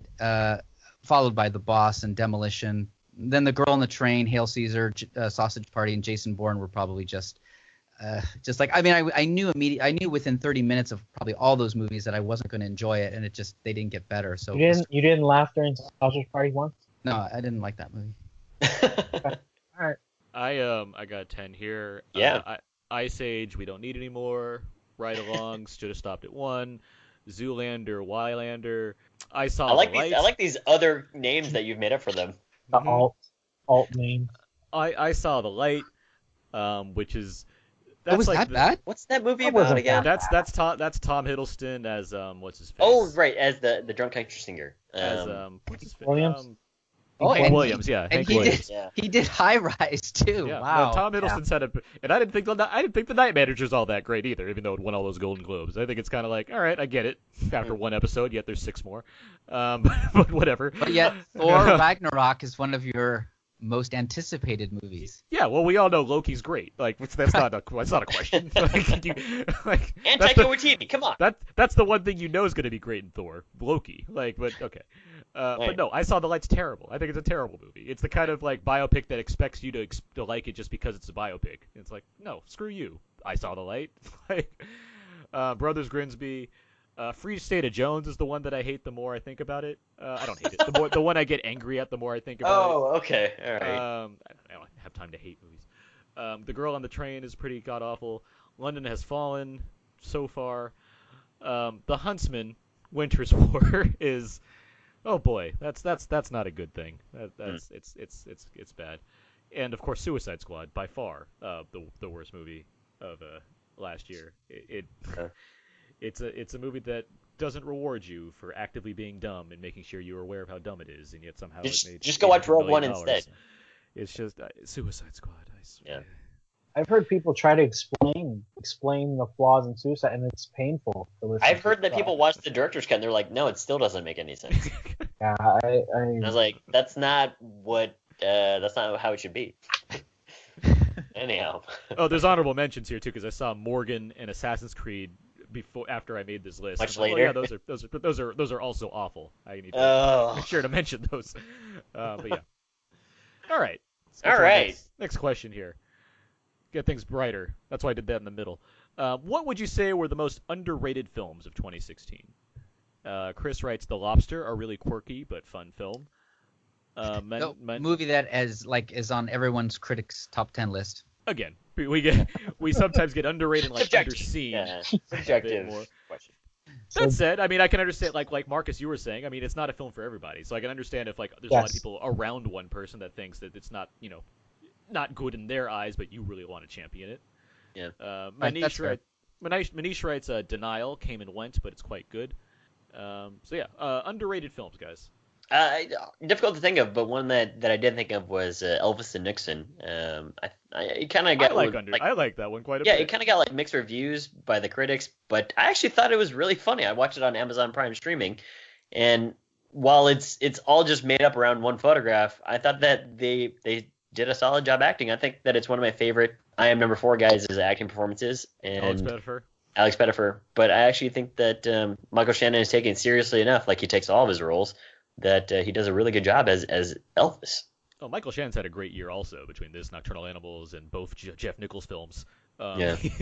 He's quite good. And I agree with you. I do. Yeah, that's what I forgot about that one actually, as far as underrated goes. But yeah, because I do think it's a good farce. I think it does its job. That's what it's trying to accomplish. The one that I thought of that I've made Abe hold out on until just now. I think Teenage Mutant Ninja Turtles Out of the Shadows is quite fun for what it's trying to do. That's on my list of movies I appreciated. I think as opposed to the first one, which I know you guys were much lesser on, and I thought was like whatever, it's not amazing. I have fond memories of seeing the first one. I know because we saw it together. We did our live episode about it. We saw it live in San Francisco together. But I do think Out of the Shadows does everything it's supposed to do for a Teenage Mutant Ninja Turtles movie. It has all these added value elements, having Bebop and Rocksteady, having Krang. It is a live action cartoon in a way that I think works. I thought it's very surprising to me that it didn't do well, which is because the first one wasn't very good. So it's like, why are we showing up for the second one? Well, this is what happened. You got a superior sequel that now we're not going to get a third Turtles, but I don't necessarily think that a third one is going to just be the best thing ever. But I certainly, after seeing this one, I was like, well, if we keep going in this direction, I think there's a lot we can gain from this one. It's not like out of this world amazing, but I do think for a Turtles movie, this is what I want to get out of. Like, I don't know what else I'm supposed to ask for when it comes to this. So yeah, that. I'd also say A Birth of a Nation, I think, would be underrated at this point. Just given it got a lot of hate, yeah. Yes, I given think the reception that movie was not judged for its actual inherent merit. It's being judged on other superficial things. It certainly took over a lot of the conversation. Yeah. It did. So I got one that I don't think any of you are going to agree with. Very underrated. Not that I think this is the greatest film, but I thought it was very enjoyable, and I don't get the hate. X-Men Apocalypse. I thought that was a fun film. Interesting. And I'm generally like not a big fan of the X-Men franchise, but I thought that one was surprises me when you see this movie. It's like, how does this one stand out? I'm not saying that this one's. There's a couple that I think are good, but I'm generally like I wasn't going into X-Men Apocalypse really primed to see it. And I walked out like thinking, oh yeah, that gave me what I wanted from a superhero adaptation. It has some fun set pieces. It gave us Wolverine. It throws a lot out there. There's no reason for it to give us Wolverine. It's like, let's shoehorn in Wolverine for some reason. But there's a lot of superhero movies that throw a lot of junk at you. I mean, I think Superman versus Batman was overblown and a bloated film. And definitely. I mean, this was and same thing. Although I didn't hate Suicide Squad as much as you guys did, but I agree it's not a good film. This is fun. I mean, it was just as fun to me as Doctor Strange or something. I mean, I liked it about the same as that, which is it's fine. I'm not going to remember it 2 or 3 years from now, but it didn't deserve the hate that it got. I didn't understand that. Another movie that I liked that no one seemed to even care about, it just sort of came and went. Was, and it also has Michael Fassbender, is Light Between Oceans. I thought that was I thought that was an enjoyable movie, and I don't think it got hate, but it sort of disappeared like it was nothing. You're right Marcus, I do like I know because Place Beyond the Pines is your number one. This is another Derek Sarenfrance film. Did you see Light Between Oceans? I did not. It was at local theater for like a week, and then it went away. Yeah, very quickly in and out of theaters, and I saw the trailers, and I was actually. It's very intriguing, but then when I tried to go watch it, it was like it's playing in one theater that's like 15 miles away. And I was like, what? So I'm with you on that one, Mark. I do like. Obviously, as Michael Fassbender, so I'm inclined to like it no matter what. But yeah, to say, which I can't say about the last Michael Fassbender film you just talked about. But still, no. Right, plus, it's got Alicia Vikander, Academy Award winner, Rachel Weisz, star of The Lobster. So it's come full circle. But it made absolutely no money. Yeah, and I don't think critics weren't really crazy about it. I think they sort of dismissed it as just sort of a sappy love story. But I thought it was pretty enjoyable. And then one other movie I'm going to mention, really kind of a little film. It was called The Invitation. Are you familiar with that's this? a great one. Oh yeah. That's on my it's on my top 30. Yeah. Okay. I didn't catch it then. I thought that was really enjoyable movie. I liked it. That almost made my top 20, but I just didn't quite make it. That fits more into that like underseen one. I think that one got pretty good reviews. You're right, because the reviews for that weren't bad. But that was The Invitation has one of the best shots of the ending shots of the year. Oh yeah, great. But a lot of movies don't know how to end. Sometimes you watch the whole film and you get to the ending and like, oh, they just kind of bungled that. It's like this one, the gymnast that doesn't stick the landing. But it's a great build. Yeah. That movie sticks the landing. Yeah. That'd be a great, and I know you like this one a lot, Mark. The Gift from last year with Joe Edgerton. Yeah. This would be a great double feature with that film as far as like kind of like paranoia goes and what have you. Like just. That's a good call out. And then 10 Cloverfield Lane to round out the hat trick on that one. Just get a lot of paranoia closed space films. But no, yeah, Invitation. And then how about Green Room? Well, that's on my have yet to see list. You still like Green Room? I think I got really good reviews. But that's another one that got great reviews. I mean, it's not a big film. So if they got great reviews, but they were in and out of theaters because they did nothing. So like I would put like Popstar in there, but it was in and out of theaters. I don't think it did anything, but it got fairly decent reviews. It was like 81% of Rotten Tomatoes, something like that. Right, but it was in my theaters for like 3 weeks. It just tanked. It flopped, which is unfortunate because which is straight. Like that seems like a film that should connect. Like I can understand some of the other, like, was it MacGruber, like, not, like, making the bank. That's an underrated movie. It is underrated. I love that movie. But this one, like, plays into, like, our culture as far as how reality-focused, obsessed people are and whatnot. I feel like that one should have been, like, one that, and people like Andy Samberg, let alone people like many Lonely people that cameo Island. in those films. So that was surprising. Right. Where it's like, that's the one that didn't connect with anybody. Lonely Island boys have a following. There's a lot that has been established before this movie. But can we put it in this category? I mean, it's more of just disappointing that it didn't do as well as you would have liked it to do, because it. Then I'll put Batman and Superman. I could see that as underrated for see sure that. for you, I'll because see you that. really liked it, and Because it's you really obviously a liked film it. that's gotten a lot of not the best praise. All right, let's move on. Let's get All right. let's see. Here's the next question. Since I'm not a fan of the term overrated, what films of 2016 would you say you didn't enjoy nearly as much as others seemed to? And Chris writes, okay, I'm about to be slammed, but the first was High Rise. Not sure if the director was a fan of Kubrick, but it didn't work for me. The other is Civil War. Yep, I can feel the dagger shooting all the way to the UK. They just seem to be making them bigger and bigger with too many characters, so much preferring the more grittier character-centric series like Luke Cage and Daredevil. Yes, I know they'll be joining forces, and I'm still not sure how I feel about that. Tyler writes, Suicide Squad. It's such a terrible movie, but everyone around me seemed to either like it or love it. I don't know whether to question their sanity or question whether we saw the same movie or not.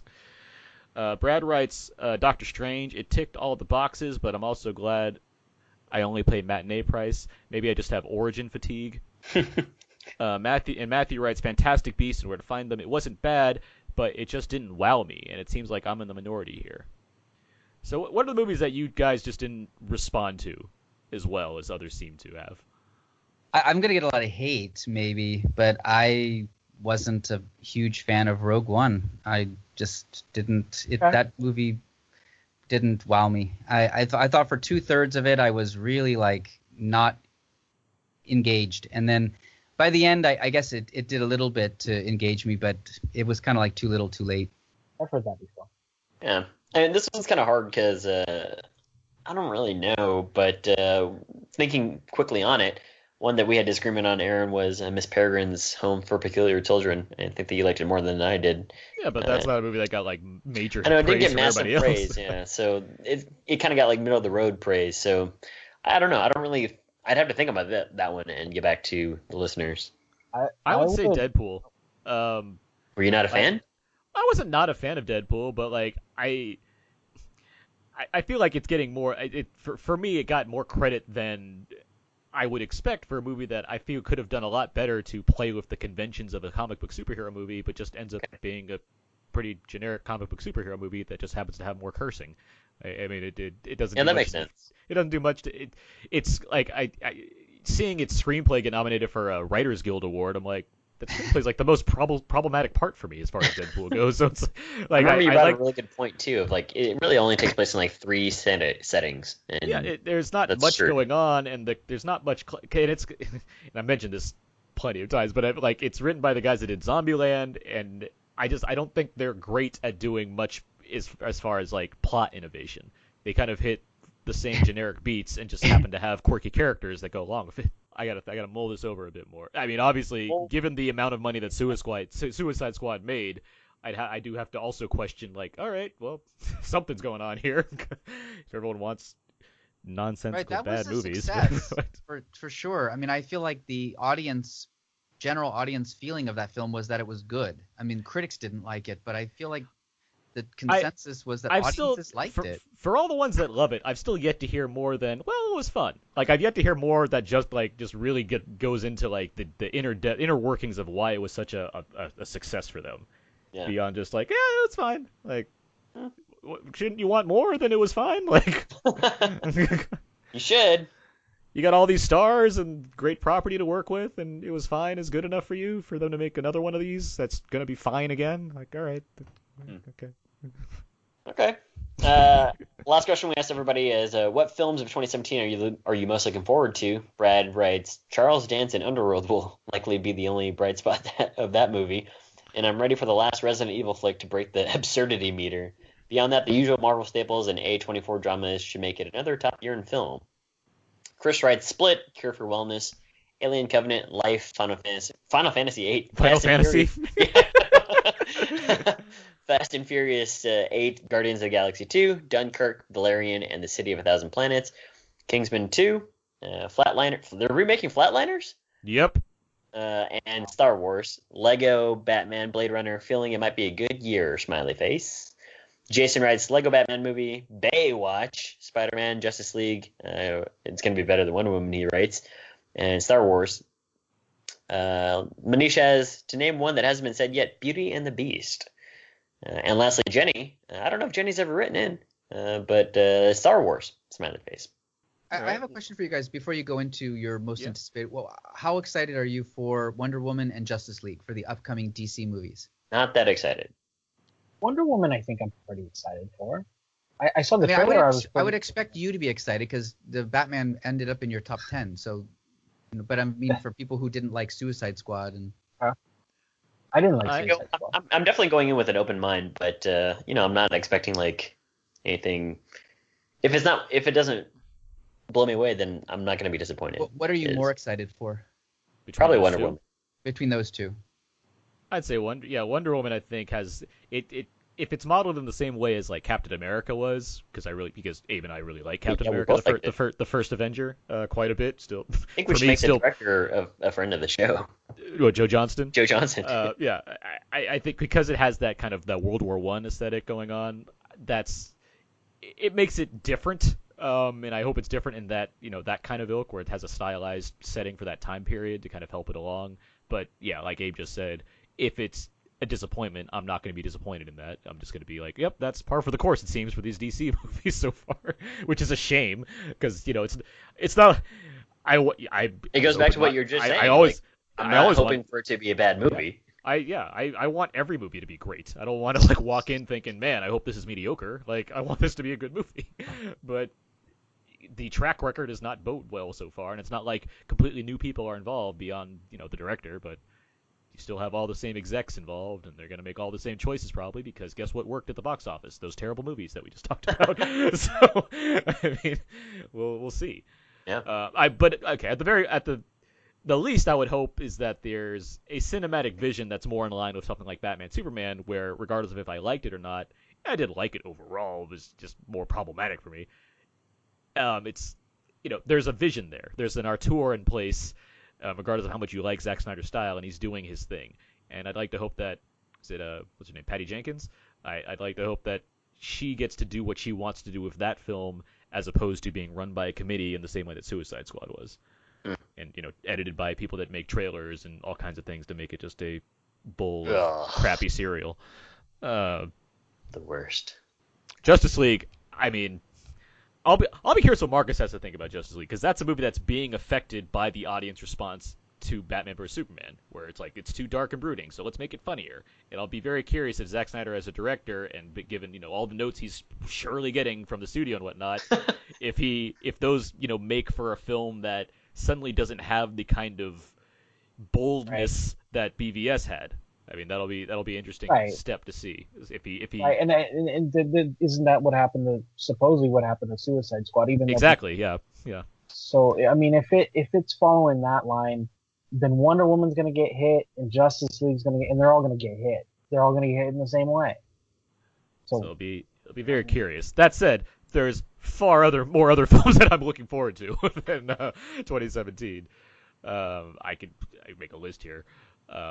I mean, yeah, obviously the Marvel stuff, as opposed to DC, the Marvel stuff, regardless of if it winds up on a top 10 list, whatever, it's just I tend to enjoy those movies. I don't expect not to really enjoy them. So those are kind of like givens. But War for the Planet of the Apes is certainly one. Yep. Baby Driver, it's the new Edgar Wright film that's coming along. I love Edgar Wright movies. I have no reason not to expect greatness from the next Edgar Wright movie, so I'm right there for it. What is it? Star Wars, obviously. I'm really looking forward to Kong Skull Island. I'm a big King Kong fan. I really like what Warner Brothers did with Godzilla, and this is the same kind of universe. I like the 70s idea for the setting. I like what I'm seeing in the trailers, so I'm really looking forward to Kong Skull Island. That's another one that I can't wait for. Quite honestly, just to name one that I'm very curious about is Ghost in the Shell. So Just See, Ghost in the Shell and I just want to know if it's gonna. What's the Stephen King? The Dark Tower. That's the other one, right? Is it? The Dark Is Tower. that the one with Idris Elba? With Idris Elba and Matthew Oh, McConaughey. okay. Those movies I don't care about whatsoever. Like I just want to know what like if it's a good movie, then all the hullabaloo is gonna be about nothing, right? For Ghost in the Shell, it's like I don't know. I mean, even beyond the hullabaloo as far as casting Scarlett Johansson, I wasn't that intrigued by the trailer. It's just like, all right, yeah, that's a sci-fi world that I've seen done other ways before, and just, like if it's good, great. Like yeah, that's Agreed. Great. Yeah. So what about Dunkirk? Dunkirk is Christopher Nolan. Nolan. Why not? Right. let's see what happens. Yeah. I did at this point. I've seen when we talked about Rogue One. None of us had seen the full trailer. Yeah. Well, not the trailer, it's just a prologue. The prologue. You saw the prologue. That's right. 6 minutes. Yeah, I've seen it since on, and I saw it at the IMAX and saw it in the first. It's great. Like the first the giant IMAX screen with that movie. It has. I mean, the movie will play differently, but it has a great ending to it. The where it stops involving Tom Hardy, which it's just like I can't wait to see what goes on in this movie. But at the same time, it's not the one I'm most excited for, just because it's like, all right, it's a World War II movie about a bunch of people doing a thing. I've seen a lot of World War II movies with all these British and Irish actors that we've seen do amazing work already. I'd like to, and like the taste of Hans Zimmer's score that I got in this one, also really good. Like I'm looking forward to that, of course, because he and Nolan and Zimmer get along quite well. But yeah, I'm looking forward to it for sure. Yeah, there's a lot of movies that I'm looking forward to in 2017. Valerian's another one I'm looking forward to. I mean, again, we talked about it, and I was like, I'm all for this. Mark, Fifth Element's one of your favorite movies of all time, as with me, right? So I mean, Valerian, it's got to have your attention, right? Oh yeah, Luc Besson's definitely. movie, yeah. All right. And also, did anybody mention Pixar's newest film, Coco? Oh yeah, I didn't even know that they had one in production. They got coming Cars out in 3 November. and Coco. Yeah, Coco's their November film, and yeah, I'm automatically looking forward to it. It's Pixar. I haven't seen anything beyond just like an image and some descriptions, but like yeah, and it's from Lee Iacocca, who did Toy Story 3, of the as far as the Pixar director stable goes, so that bodes well. Oh, cool. All right. I haven't heard about massive production problems in the same way as Good Dinosaur, so that's that's nice. Or what's the red hair princess? What, Brave? Brave. Yeah. Oh yeah. No directors have changed midway through, so that also helps. Yeah. Obviously, the fate of the Furious, I'm automatically looking forward Final Fantasy VIII. Yeah. Anyhow. I mean, there's lots of stuff. A Cure for Wellness in February. I'm a big Gore Verbinski fan, so and he has a big original movie coming out, so I'm looking forward to that with Dane DeHaan, no less. Yeah. John Wick 2. I mean, yes. Let's get that. Bored. What Jordan Peele's movie? Get Out. That horror Get movie. Out. Movie about blacks in the suburbs. Yeah. Yeah. When is that coming out? Like a week or two? February. Yeah, like early February. Alien Covenant. Alien Covenant. Yeah. R-rated Logan. We'll see how Fox handles that one. Oh yeah, Logan. Oh yeah. Every other year I get a good X-Men movie, so that's nice, I guess. But, The other year? Okay. I hope so. Blade Runner, I guess I'm more interested in Blade Runner because of the people involved, not because I'm like, damn it, I nearly need another Blade Runner movie. Well, there's a great director, and then there's one of my favorite cinematographers. Oh yeah, you got the Deeks, got the Villeneuves, got the Goss, got Baby Goose in there. Harrison Ford, who hated working on the first Blade Runner, is like, fuck it, why not? So that seems to be intriguing, I guess. What we don't know is that Sean Young's gonna make a cameo. Yeah. Hollywood's most well-liked actress. I'm in. One of the blacklisted actresses. There's untitled films from Paul Thomas Anderson, Darren Aronofsky, and Catherine Bigelow all coming out this year, so I'm automatically intrigued by those. All three of those, yep. And Daniel Day-Lewis is back in the Paul Thomas Anderson one, so that he has that's a an Best Actor Academy Award right there. He has an Oscar right there coming his way. So that's good. Whatever Woody Allen comes up with, I'm sure I'll see. He actually had a couple this year that I didn't see. Like did anyone like Cafe Society, by the way? I didn't see that. Mark, did you see it? I did see it. I thought it was fine. It didn't wow me, so it wasn't something that ended up on my list. But it was fine. Jesse Eisenberg and Kristen Stewart do have good chemistry. They were to Adventureland. They also did American Ultra. So this is the third time that they've been in a film together, and I think that shows. And I think both of their performances are good. So it was an enjoyable film, but there's minor. It's one of his best looking movies. Like he went over budget on it, and you can tell because he went all out with the 20s period or 30s period aesthetic with that movie. Yeah, was it Vittorio Storaro was the cinematographer, I think? Yes, yeah, I like it, yeah. Abe, you should be excited about this one. Felt is Aaron Sorkin's directorial debut, and interesting. He wrote it as well. He's got that movie coming. Did he also write it? Yes, of course he wrote it. Yes. Yeah, so that's one. But yeah, lots of a lot of good stuff coming out this year. All right. And fairly soon too, because again, Kong Skull Island comes out like 2 months from now.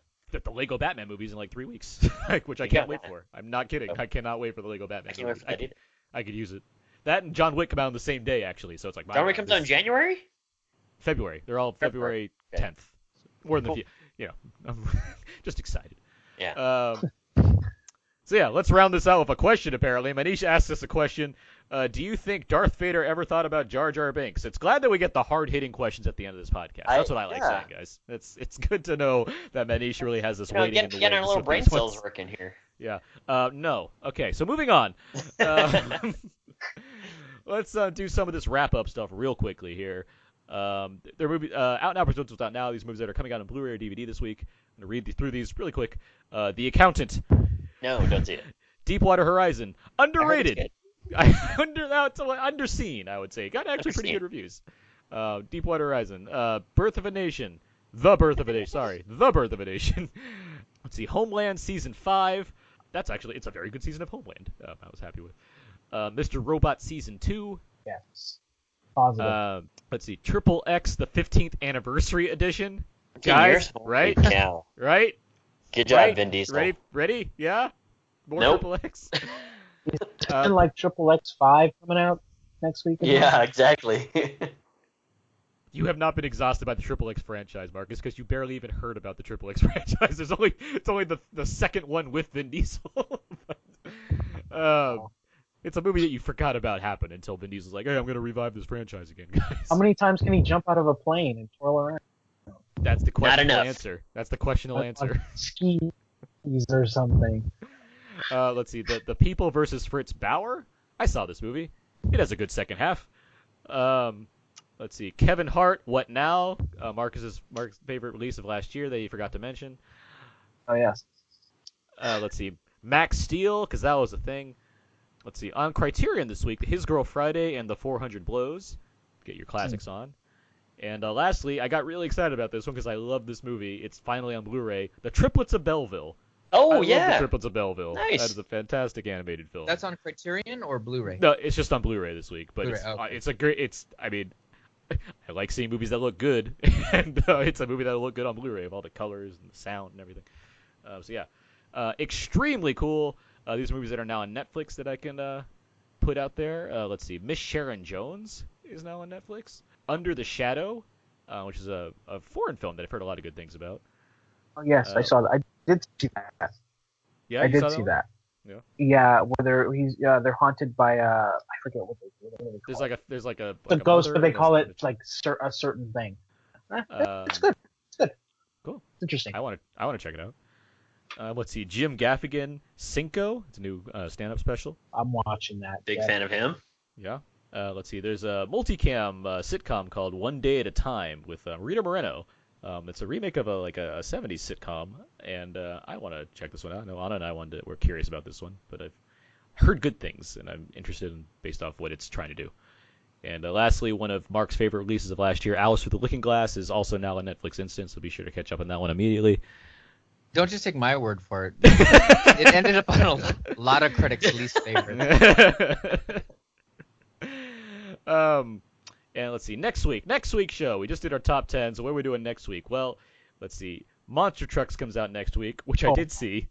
And that is certainly a movie, but I don't think we're going to talk in full about that one. So how does that thing not tangle its tentacles in the axle? Marcus, it's actually pretty clever. There's a good amount of logic that goes into Monster Trucks. But yeah. What else? But let's see. Live by Night and Patriots Day go wide next week. So those are possibilities. But Abe, we can talk about this more. I honestly would like to talk about Silence, Martin Scorsese's film. I'll see if I can check it out. I think that'd be a better discussion among the multiple releases that go wider in the next week. But yeah, the last thing we do here, what should people go and see now, and what do you plan to see next? So what should people go and see in theaters right now? Marcus. I have Manchester by the Sea still out there. It is? I would go check it out. I loved it, obviously. What are you seeing next? Jeez, maybe Monster Trucks now. I didn't know what I was gonna do with my next weekend, but you know, I don't know. What comes out next week? Lots of stuff. Silence. If Silence is playing around me, we gotta wind this thing down. I don't have time to go over what's coming out. Playing around me, I'll go see Silence. Okay. Mark Hoban, what should people go and see in theaters right now? Probably say La La Land, because that's my number one, and it's still playing in theaters. What are you seeing next? You know, the only thing I can think of that's coming up, but it's not this week, it's next week, is The Founder, which is Michael Keaton as Ray Kroc, the founder of McDonald's. I'm interested in seeing that. Abe? Yeah, I'd also recommend Manchester by the Sea and La La Land. You know, a lot of number one films. What I'm gonna see next is I'll try and find Silence and maybe Patterson. You curious about that now? Glad. I'm so glad that my number one film has interested you in some way. There's lots of stuff out. I was very glad to see Hidden Figures made a lot of money this weekend, so I would definitely recommend Hidden Figures. Oh yeah, that too. I gotta see that. Lions out in more theaters now, which I'd recommend as well, and A Monster Calls. I think there's a lot of, in addition to the other, awardsy stuff, I think those are three that I'd really like more people to see. And what I'm seeing next, I am seeing The Founder this week, actually. I'm seeing Ray Kroc tomorrow, The Founder, and I'm also might be seeing I Am Not Your Negro this week, which I really want to see too. I've seen that. Yeah, that's one I really want to catch up on, the documentary. So yeah. And with all of that said, that's going to do it for this lengthy top 10 of 2016 episode for Out Now with Aaron and Abe. You can find more of my work on my personal blog, thecodeofzeke.com. All my lists that I've written in the past few weeks are over there for my year-end wrap-up. You can also find me on Twitter at AaronsPS4. Abe? You can follow me over at Instagram at OakleyDoakley and Twitter.com/WallerSmoose, hashtag Top 10 2016. Marcus Robinson, where can people find more of your work online? Moviesmarcus.com, and follow me on Twitter at moviesmarcus. Mark Hoban, where can people find more of your work online? You can find me at fastfilmreviews.com, and then you can also follow me on Twitter, Mark_Hoban. You can find all the other episodes of Out Now with Aaron and Abe over on iTunes as well as on Audio Boom. Listen to us over at HSWLOD, Podomatic, and SoundCloud. Feel free to email us your top 10 lists of 2016, any other thoughts you may have had on what we've talked about this week, and whatever else at outnowpodcast@gmail.com. Or you can write us your top 10 lists over at facebook.com/outnowpodcast, or you can tweet at us at twitter.com/outnow_podcast. And of course, feel free to give us all those classic Patterson gifs I know that are coming over at outnowpodcast.tumblr.com. Can't wait to see Adam Driver sitting. Okay.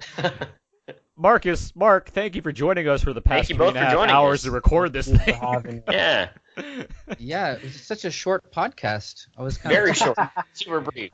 All good for me to edit. Next time we'll have to get together and really have a chat. Yeah. This was shorter than the extended version of Batman vs Superman. Boom. But yeah, no, this is great fun, guys. It's great to do thank this. Thank you both for being on, and it's always great to hear your views on the top 10 and also just 2016 in general, or any year in general. It's also thanks to all the guests that provided their own recordings of their top 10s, and of course all of our guests that have joined us throughout 2016 to talk about the various movies we have. We'll be sure to have most, if not all of them, back again this year, as well as you guys, of course, and maybe some new guests, because we're always happy to mix up the Out Now show and get on fun guests to talk about the movies with us. This is true. So that concludes this season of Out Now. I didn't know that we had seasons, but okay. Well, we are now, because I'm about to shoot one of our guests, and the cliffhanger ending will be who comes back next week. No, I'm kidding. But yeah, no, that's it's been fun. It's been fun doing this show. It's been fun doing this show for all of 2016. We'll be happy to go on into 2017 and talk about all the movies that are coming out this year. So yeah. Oh, hey, I wanted to say thank you for not having games this week. Oh no, we're doing that right now. Actually, now the surprise games as we'll win eventually. It's called Nocturnal Animals Trivia. Yeah. Yeah. All right, no, that's gonna do it. That's gonna do it for this episode. So until next time, so long. And au revoir. Or goodbye. You just can't stand the way that I walked out from the wreckage. Can't understand the way that I turned myself around. I tried to terminate this war with you, but you won't let it go. You keep coming back for more freedom. I'm taking it back. I'm out of here. No turning back. And a baby blue Cadillac. Just when I was stalling, I heard an angel calling. This is your life. You can go anywhere. You gotta grab the wheel and own it. Drive it like you stole it. Roll it. This is your life. You can be anything. You gotta learn to rock and roll it. You gotta go to bed on time and drive it like you stole it. And drive it like you stole it.